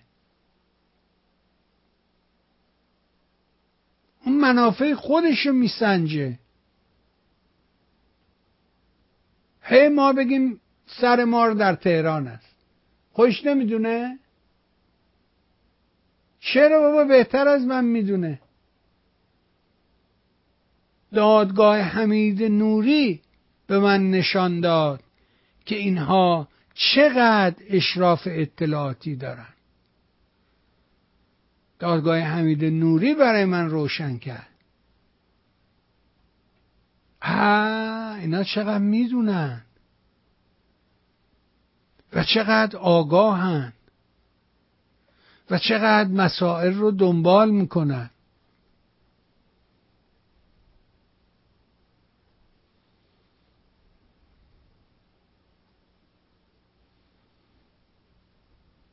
من دیدم. بنابراین من میدونم این میداند، بهتر از من میداند، برای من کاری نمیکنه، به خاطر من کاری نمیکنه. و هر کاری میکنه به خاطر خودشه، به خاطر انتخاب شدن دور بعدشه.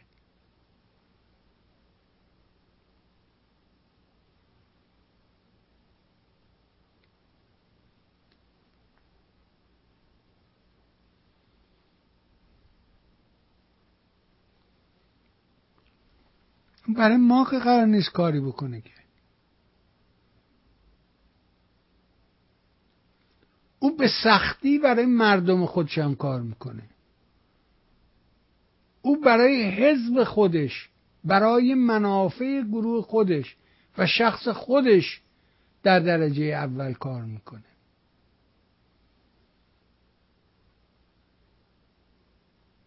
نه برای من، نه برای تو، نه برای دیگری. او میداند که سر مار در تهرانه، اون منافعش ایجاب نمیکنه.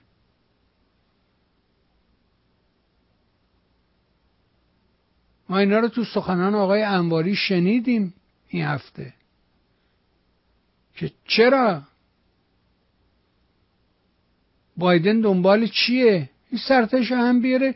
داستان ما، همه ما نگاهمون به آسیا، به چینه، دشمن اقتصادمون. نمیخواد اینجا جنگ باشه. این نه برای مردم فلسطین دلش سوخته. نه تو فکر می‌کنی اردوغان دلش برای مردم فلسطین سوخته؟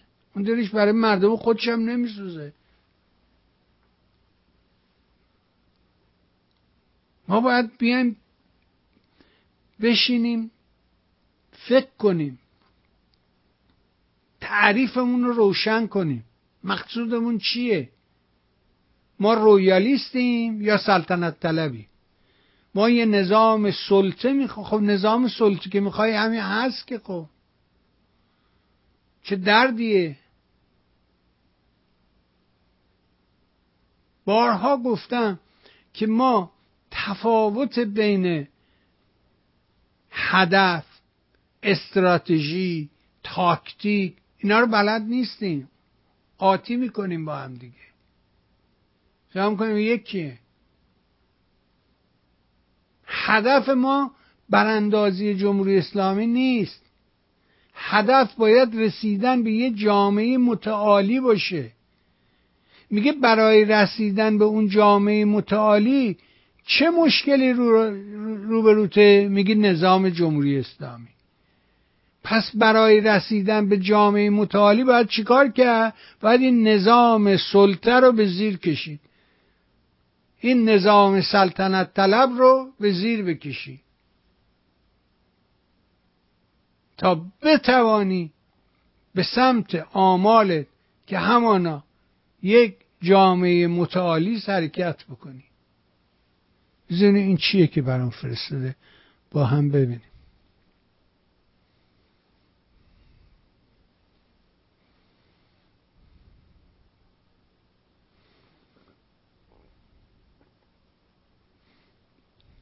هذا بنتي ب 30/11 وبعتين لنا بسكوت بنتي تاريخه هاي اعطيني التاريخ 2022 12 8 12 2023 7 12 هذا بنت خيالي 2022 7 8 12 ل 7 12 2023 يعني شهر نكتشف شغلات رهيبة شهر بس بنتي التاريخ. الآن سقوط من الشاحنات أثناء التفافها بالشارع والسقوط على الأرض اللي بيتم توزيعه بسكوت التمر. صور تاريخ كمان يومين بنت. التاريخ يعني قريب الانتهاء. قديش تاريخه؟ 6 آخر حاجة بنتي حبة جديدة. هذا بنتي ب 30/11 وبعتين لنا بسكوت بنتي تاريخه هاي أعطيني التاريخ 2022.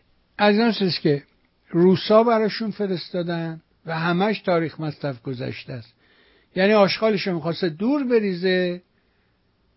نه بشر دوستیم ما اهدافمون بشر دوستان است. ما برای اهداف بشر دوستانه همه کار میکنیم. چرا ما آشغالمون رو بریم زباله زیاد کنیم؟ ما که طرفدار محیط زیستیم، نباید آشغال زیاد کنیم که. نه آشغالمون رو به عنوان اهداف بشر دوستانه بفرستیم برای فلسطین بدبخت.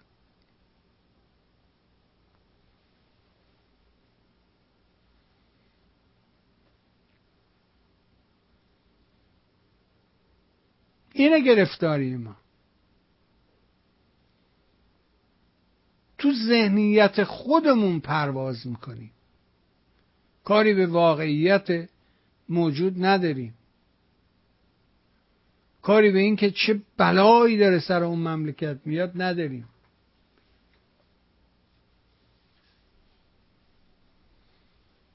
چی شد داستان نیلوفر حامدی و الهه محمدی؟ دو خبرنگاری که اساساً جنبش مهسا به روی اونا حرکت کرد.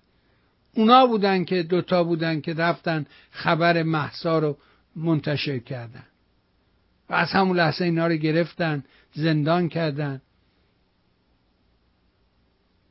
حکم بلند براشون بریدن.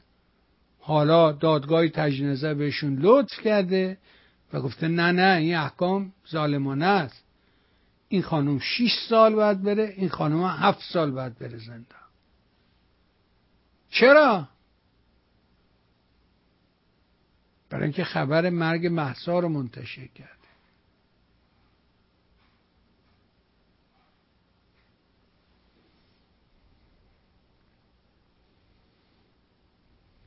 ما گرفتاریمون یکی و دوتا و ستا نیست.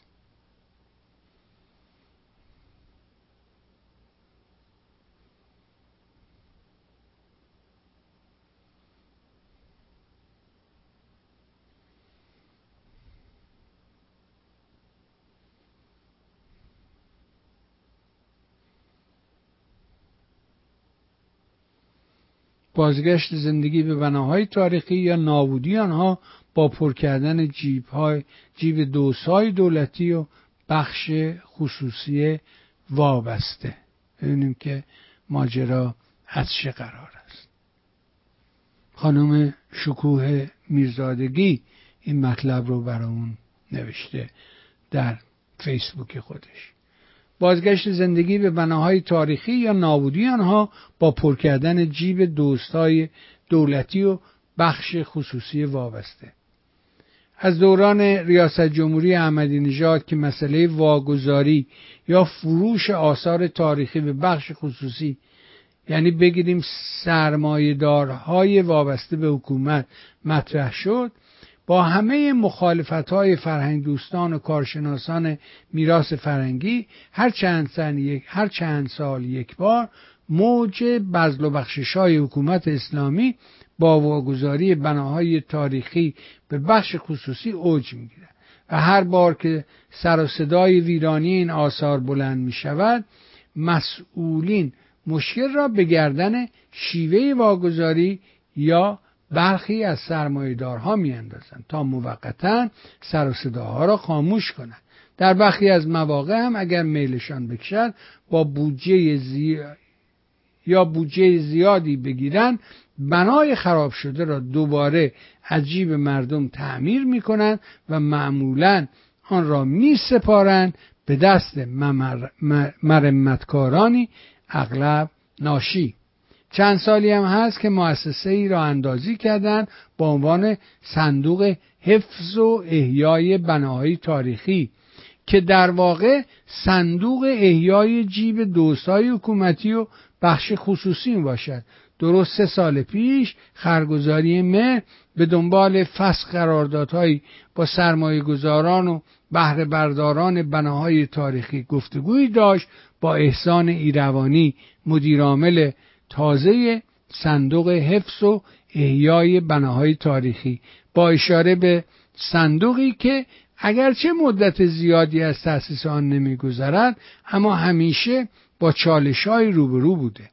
از اتفاقاتی که برای مدیران سابقش افتاده تا استفاده از این صندوق به عنوان حیات خلوت مدیران متخلف میراثی. ایروانی ضمن توضیح وضعیت بد این بناهای تاریخی در دست بخش خصوصی گفت از حدود 26 قرارداد 20 قرارداد منجر به فسخ، 4 قرارداد با چالش‌های حقوقی روبرو شده است. در واقع از 26 بنای تاریخی که به بخش خصوصی واگذار شده 25 تای آن نه تنها موفق نبوده بلکه به ویرانی یا نابودی بنا انجامیده و حتی پولی هم از آن به جیب بیت المال نرفته است. اکنون می‌بینیم که باز و با کمال وقاحت دوباره راه افتادن که بناهای دیگری را به بهانه حفظ آنها ببخشند یا واگذار کنند یا بفروشند، با این شعار تازه که بازگشت زندگی به بناهای تاریخی با احیای و واگذاری آنها به بخش خصوصی. و میبینی که تصاویری از این بناهای تاریخی که خانم میرزادگی با زحمت فراوان این تصاویر رو جمع کرده و داره به ما نشون میده که وضعیت بنا اینجوری بوده، تبدیل به چنین مخروبه هایی شده است. و متاسفانه این وضعیت ماست و رسانه ها اصلا باکشون نیست، خیالشون نیست، کاری ندارن به این موضوعشون نیست اساسا.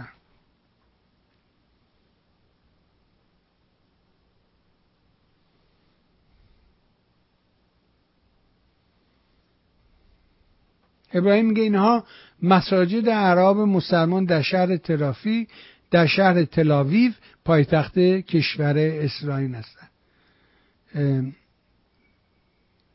بله، کشور اسرائیل 1.8 میلیون شهروند مسلمان دارد، یعنی 1,800,000 شهروند مسلمان دارد که از تمامی حقوق شهروندی در اسرائیل برخوردارند.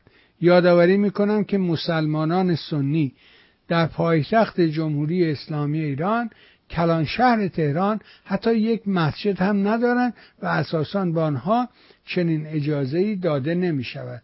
توجه بفرمایید، مسلمان سنی نه بهایی، همین مسلمان سنی در تل‌آویو که یک شهر بسیار بسیار کوچکتر از تهران است تعداد زیادی مسجد دارند و تصاویر تازه از نقشه پایتخت نشان می‌دهد در مناطقی که بافت جمعیت مسلمان بیشتر است داستان متفاوت است و تعداد مکانهای مذهبی مسلمانان به مراتب بیشتر. هم تصویری رو به نمایش میذاره اینجا، امیدوارم بتونیم ببینیمش.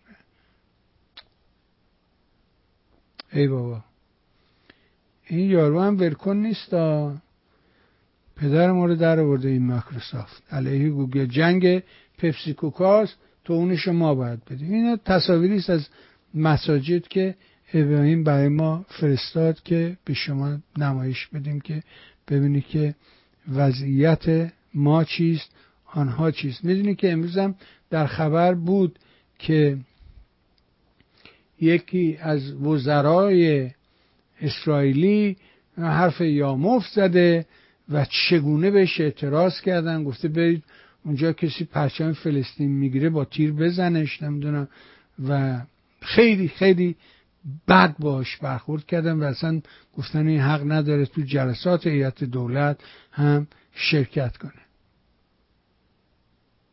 دکتر انصاری نوشته تو اوکراین جنگ تمام شد، تمام نوشته که تو اوکراین جنگ شد، تمام کشورهای اروپایی دراشون رو روی مردم اوکراین باز کردن. تو فلسطین جنگ شد، هیچ یک از 22 کشور عرب و 70 کشور مسلمان جهان حاضر نشدن حتی به یه فلسطینی پناهندگی بدن. آقای دکتر این یه درد تازه نیست، یه درد قدیمیه، همیشه همینطور بوده. گفتیم که یکی از کسانی هم که تو این داستان نقش مهمی رو به قول معروف بازی کرده کسی نبوده جز خود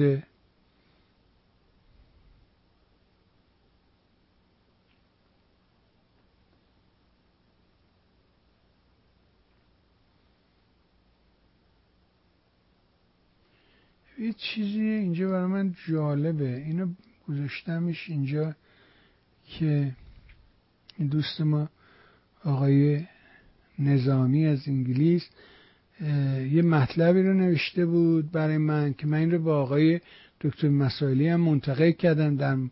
نوشته من در مورد ارزیابی دکتر مسائلی در رابطه با حقانیت بمباران غزه توسط ارتش اسرائیل تعجب کردم. انسان‌های شریف به خاطر نگاه انسانیشان به مسائل دنیا به سیاست کشیده میشوند و آن نگاه را در ارزیابیشان نگه می‌دارند. ما همگی می‌دانیم که چگونه مردم در نظام‌های توتالیته از بیان خواسته‌ها و کردارشان عاجزند.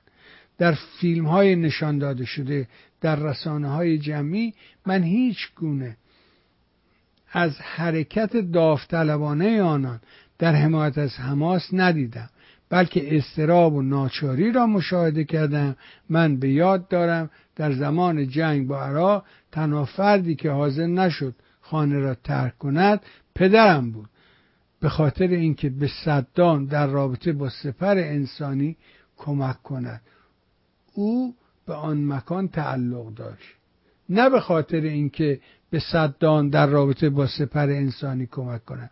او به آن مکان تعلق داشت و آنجا را امن میپنداشت.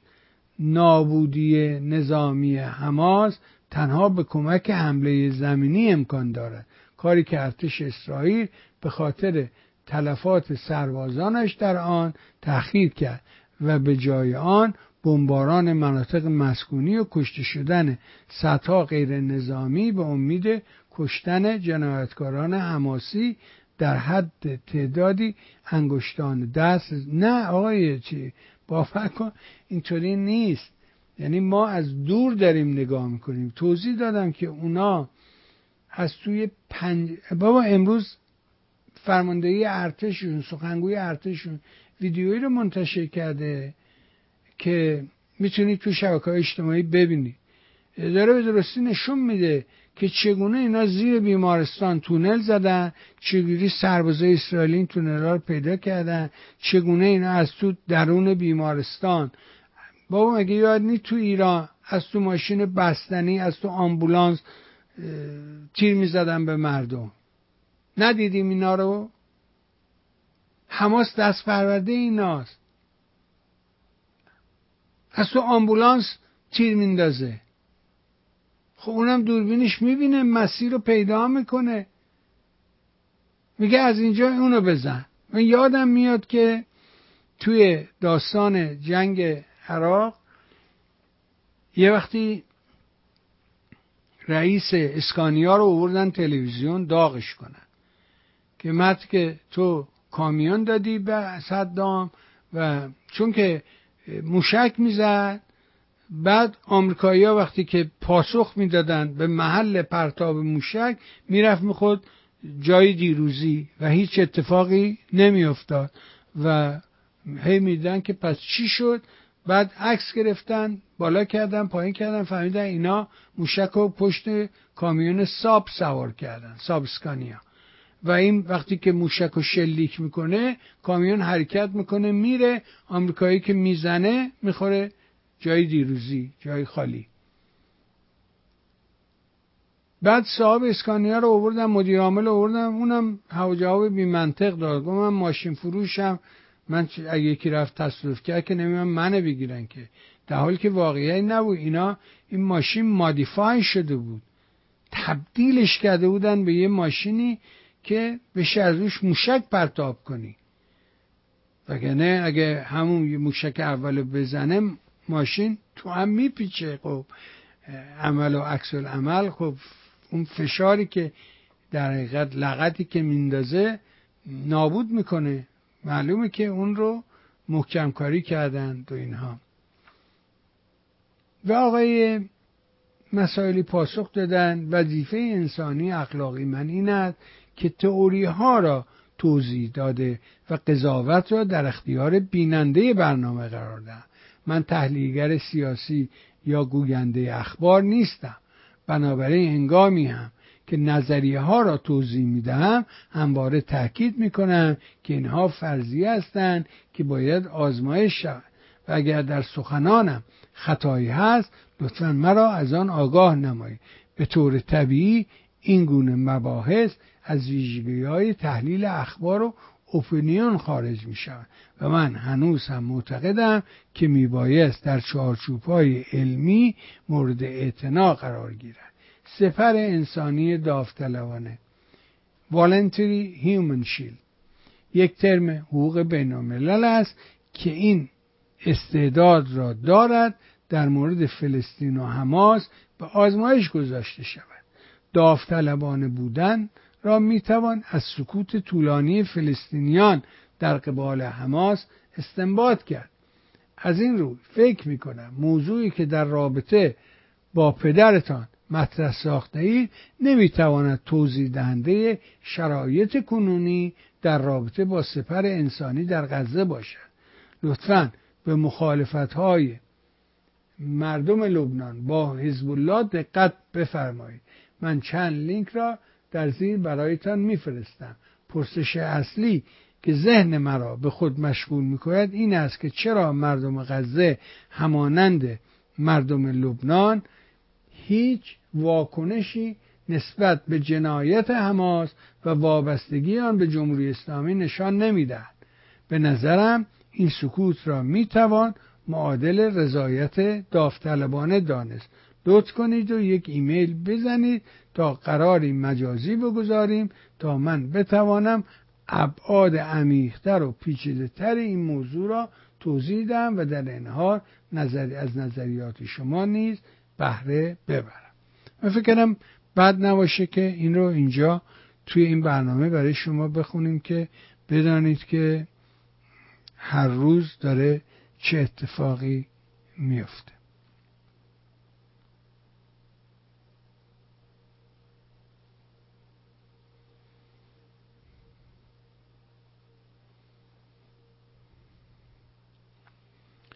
و شروین حاجی پور که خواننده اون ترانه معروف بود که بالاخره جهانی شد و به زبانهای مختلف اجرا شد، همه راجبش حرف زدن و میلیون ها میلیون شنونده داشت.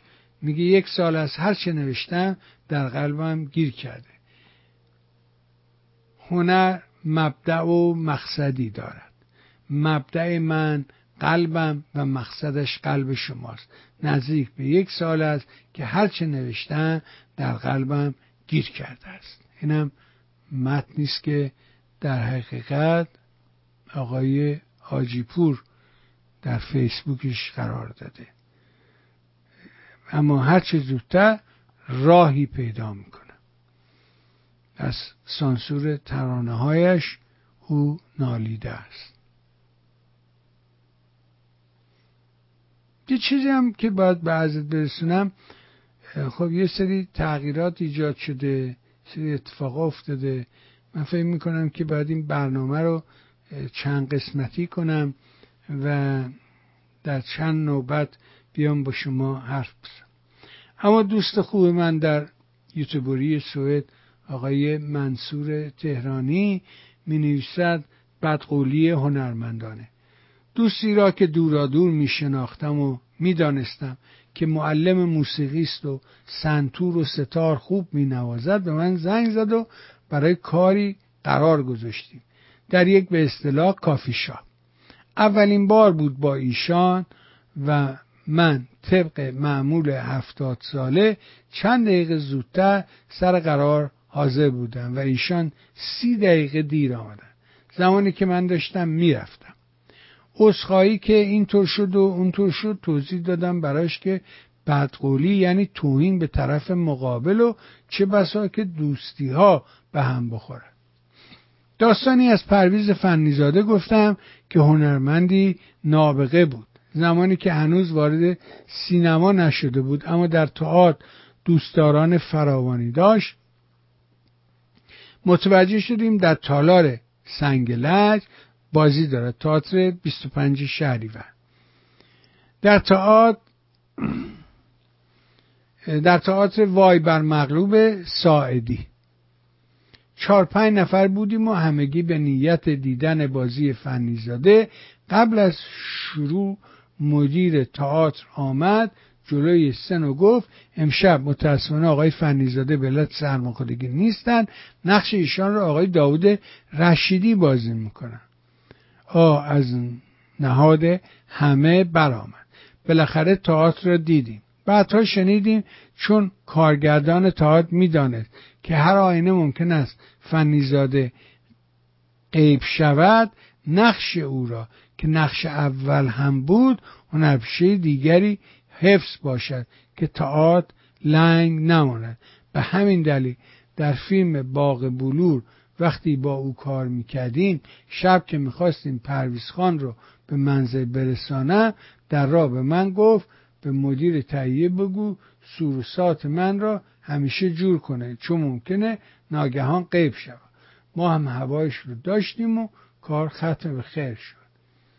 پینوشتش پشت صحنه در سکانسی در منزل ما که کت و شلوار ما رو پوشیده و برایش کمی گشاد بود. یک تصویری هم از خودشو پرویز جان فنیزاده گذاشته. ماشاءالله چقدر مثل همیشه منصور جان خوشتیپ بوده. آره. نه فقط در اون نقش اول نیست، غالبا نمایش‌های بزرگ که قراره که رو صحنه‌های بزرگ اجرا شوند همیشه دوبلور دارن، یعنی یک کس دیگه ای رو نگه می‌دارن برای روز مبادا که او هم بتونه در لحظه اگر اون اولی نیومد این دومی بتونه نقش رو به درستی ایفا کنه. به اضافه اینکه سوفلور هم هست. سوفلور اون آدمیه که روی صحنه تئاتر یک چاله‌ای وجود داره که یه نفر میره اون تو میشینه و اصلا نمایش دستشه، یعنی پیس نمایش دستشه و شروع میکنه همراه نمایش پیس رو ورق زدن. و اگر احیانا جایی هنرپیشه‌ای گیر کرد، فراموش کرد، پرید از روی این صفحه یه رفت یه صفحه دیگه که اتفاقا میفته، اون سوفلوره که مردم عادی نمیبیننش از اون تو شروع میکنه دوباره اون تکست رو خوندن که اون طرفی که داره اجرا میکنه یادش بیفته که باید این جمله رو میگفتم. اما اشبوس طالبی نوشت که کوه موشزایی و تمام گزینه‌ها روی میز است، همان حرفای اوباما در مورد سوریه و ایران. سنبه پرزور است یعنی آچمز. ما از روز 8 اکتبر در جبهه جنوب با اسرائیل در جنگ بوده، واقعا همون حرفای شریعت مداری کیهان.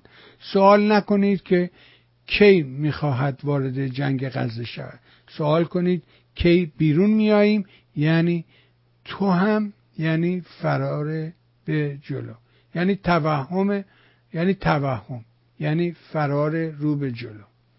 اسرائیل ابزار آمریکاست، ما با آمریکا کار داریم و کشتی‌های جنگیش در مدیترانه در تیررس ماست.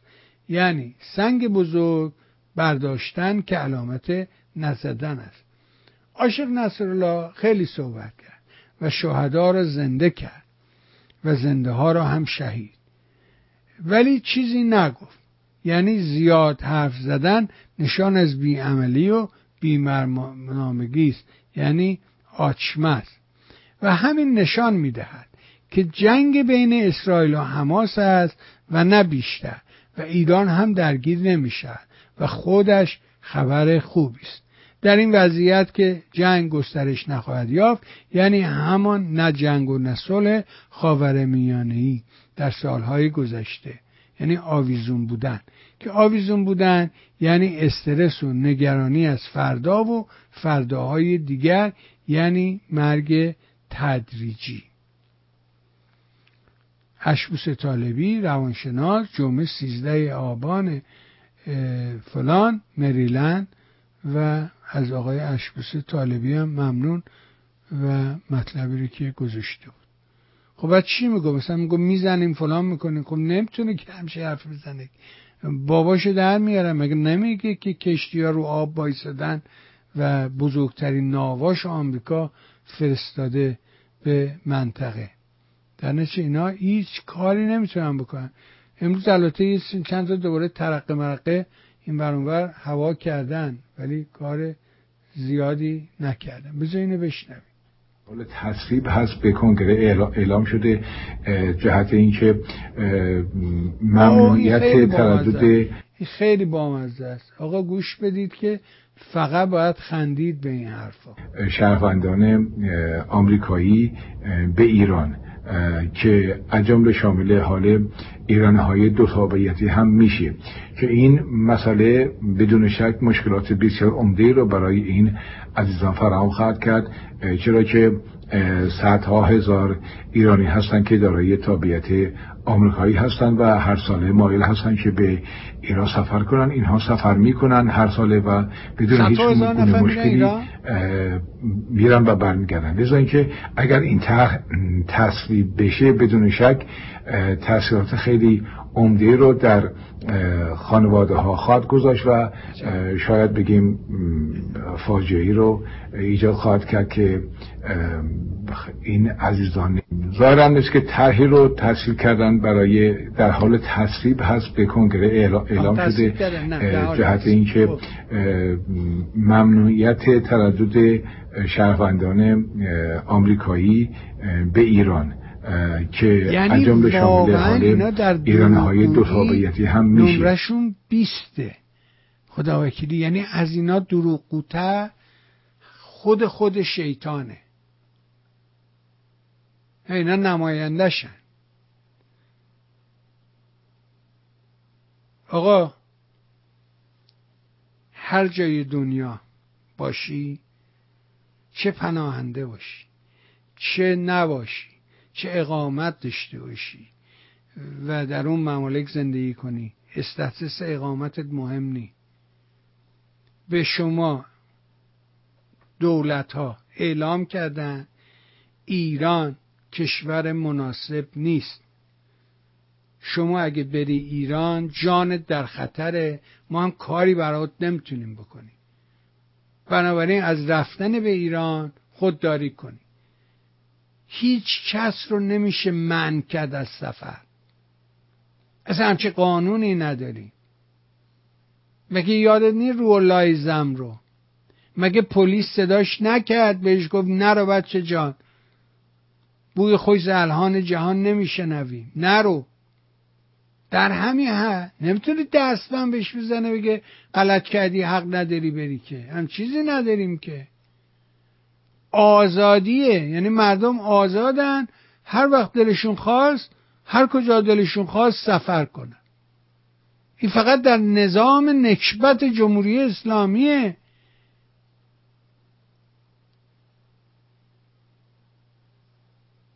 که مردم رو ممنوع الخروج میکنه. نمیدونم بخصن نمیدونم والله اینا این دروغا رو از کجا میارن تعریف میکنن. سالانه صدها هزار نفر از آمریکا میرن ایران. برای چی میرن سالانه 100,000 نفر ایران؟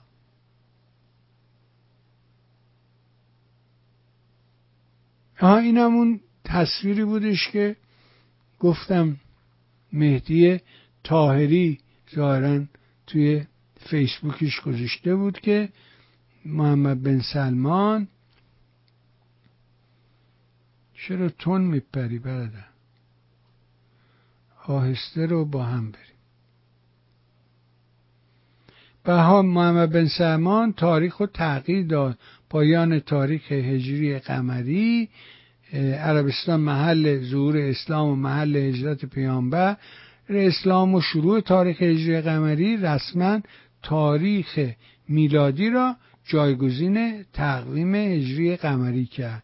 نمیدونم خبر صحت داره نداره، ولی امیدوارم که این کار رو بکنه این آقا. من به این آقای بن سلمان روز اولم گفتم باور دارم، اعتقاد دارم، جوان شجاعی است، خوشفکره و امیدوارم که پیروز بشه. و البته خیلی سرش سنگ انداختن، خیلی آزارش دادن، از داستان قاشقچی بگی برو جلو، همینجوری یکی یکی خیلی خیلی خیلی خیلی به این جوان آزار دادن، ولی امیدوارم پیروز بشه. آقا شالاتان امروز میگه، شالاتان یعنی شینشین، میگفت که دولت تبعید که با کنگلو درست کرده بودن به خاطر شاهزاده رضا پهلوی که حمایت نکرد به هم زدن.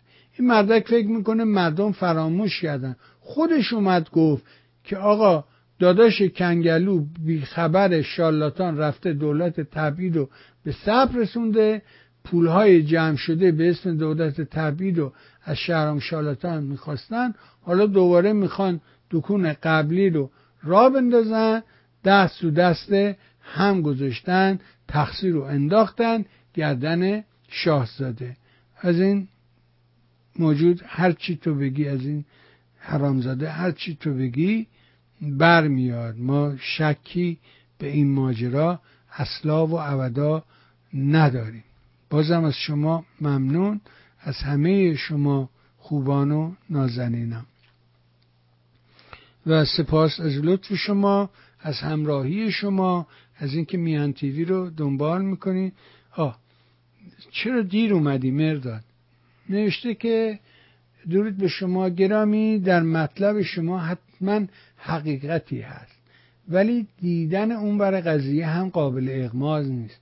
کشتار مردم غزه به باور من توجیه پذیر نیست. هر پدر، مادر یا فرزند کشته شده‌ای داوطلب سربازی امثال جریان حماس در آینده است.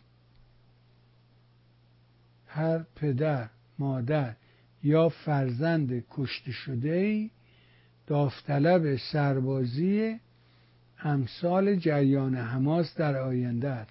به باور من فقط باید هر نوع جنایت را در جریان رویداد غزه محکوم کرد و بس. نه تلاویو، نه غزه، نه لبنان، جانم فدای ایران. حماس و دولت نتانیاهو دو روی یک سکه جنایت هست.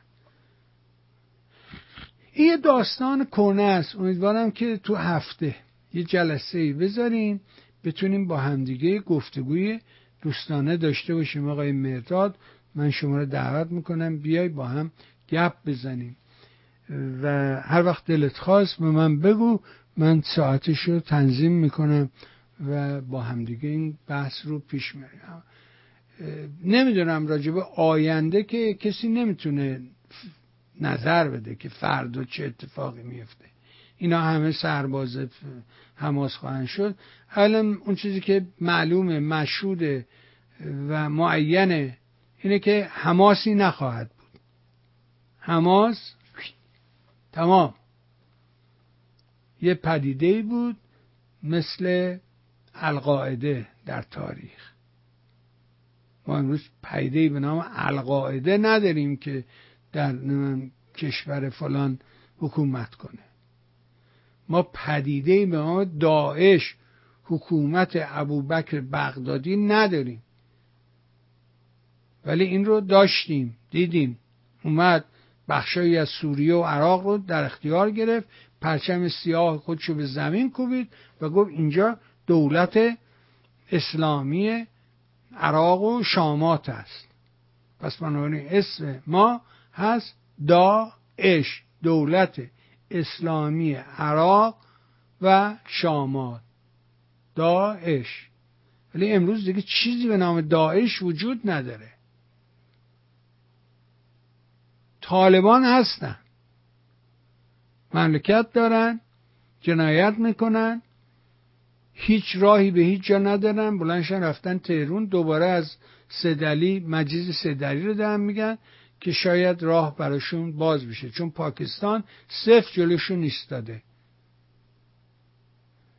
ببین عزیز من، باور کن هیچ آدمی تو دنیا، حالا دولت رو بگذار کنار، هیچ بنی بشری در دنیا وجود نداره که به خاطر تو، به خاطر من کاری رو انجام بده، به خاطر زنش، به خاطر بچهش، به خاطر نوه.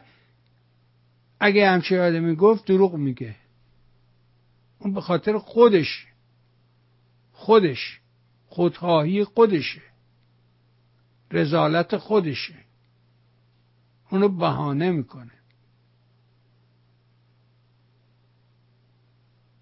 آمریکا به خاطر من، بایدن به خاطر من فلان، اینا نیست. یه چیزی که خیلی زجرم داد این مدت اینه که آقای خامنه ای ولی بایدن اینو هنوز نتونسته حل کنه. چرا اون یکی جنایتکاره آقای خامنه ایه و چرا این پرزیدنت آمریکا که بزرگترین پست سازمانی جهان میشه بایدن؟ چرا بهش نمیگه پرزیدنت بایدن؟ اینا نتونستم حل کنم. ولی اون چیزی که معلومه اینه که مثل داستان انقلاب اسلامی در 79، مثل داستان حمله نمیدونم آمریکا و عراق، مثل ماجرای کووید، اینا نقاطی است که دنیا تغییر کرد. 7 اکتبر نقطه تحول خاورمیانه است. خاورمیانه به پیش 7 اکتبر باز نمیگرد. حماسی دیگر نخواهد بود. سرزمین غزه باقی مونه. نمیشه که اونو بگیم رودخونه جاجرود نی. رودخونه خوش میشه میره، ولی نمیشه که نباشه، که کوه البرز مثلا نباشد، اون نمیشه که. کوه البرز، کوه زاگرس اینا هستن. غزه هم هست. غزه میدونی تاریخ چند هزار ساله داره. اشکلون و فلان اینا مال دوره نمیدونم اون که بود، یوسف بود، کور بود، کدومشون بود، از اوناست. تاریخش تو اسطوره است. مثل سیستان ماست که رستم یلی بود در سیستان، منم کردمش رستم داستان یا رستم دستان، هرچی، من که بلد نیستم. بعد از آقای فکری بپرسیم، درودی بفرستیم به آقای فکری و برنامه خوبش و این روایتی تازه از شاهنامه در تاریخ اسلام. این کار خیلی قشنگه، روزای جمعه حتما ببینید. دوستان برنامه میهن تیوی رو به دوستانت معرفی کن. سایت میهن رو فراموش نکنید، مقالات رو دنبال کنید، یادداشت‌های روزانه رو ببینید، ویدیوهای ویژه، برنامه‌های ویژه رو همون صفحه اول به سمت پایین بیای میبینی. اپ میهن تیوی من متوجه شدم که چند ماهی از کار افتاده به علت اهمالی که من انجام دادم و از دست دادن رفیق خوبم محمد صحت، یادش گرامی، روحش شاد، که خیلی به ما کمک کرد، خیلی در بنیان این تلویزیون نقش داشت، نقش اساسی داشت. و وقتی که او رفت سال گذشته یه زلزله اتفاق افتاد، خیلی خیلی خیلی سخت بر ما گذشت. ولی حالا یه چیزایی گفتم، این کشتی حرکت میکنه، یه جایی میخوره تا بالاخره برگردیم به مسیر. این اپ هم یکی از اون بخشا بود. اپ میهن تیوی دارم دنبال میکنم، اپ تازه رو میسازیم با روایتی نو که هم روی اندروید کار کنه هم روی اپل کار کنه و آسان شود روزگار. و مردمان سخت کوش. بالاخره ما سخت کار میکنیم، امیدواریم برای شما شرایطی آسان رو پدید بیاریم. بفرم. بذارید من شما رو بذارم رو ایر ببینم صداتون پخش میشه. بفرم. هلو هلو هلو، صداتون نمیاد آقای بهبهانی، صداتون خیلی ضعیفه. صداتون نمیشنم. خواستم بگم این اپتون برای آیفون نمیشه سوارش کرد. گفتم اگه میشه یه لطف بکنید یه راهنمایی بفرمایید. خیلی ممنون از زحماتتون.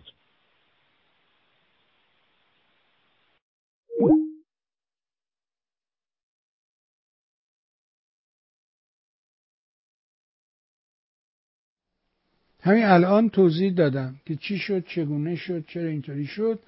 گفتم که ما این رو از دست دادیم برای اینکه ایمیل کرده بود، پولشو میخواست، منم پولشو نداشتم. البته ایمیلم به دست من نرسید.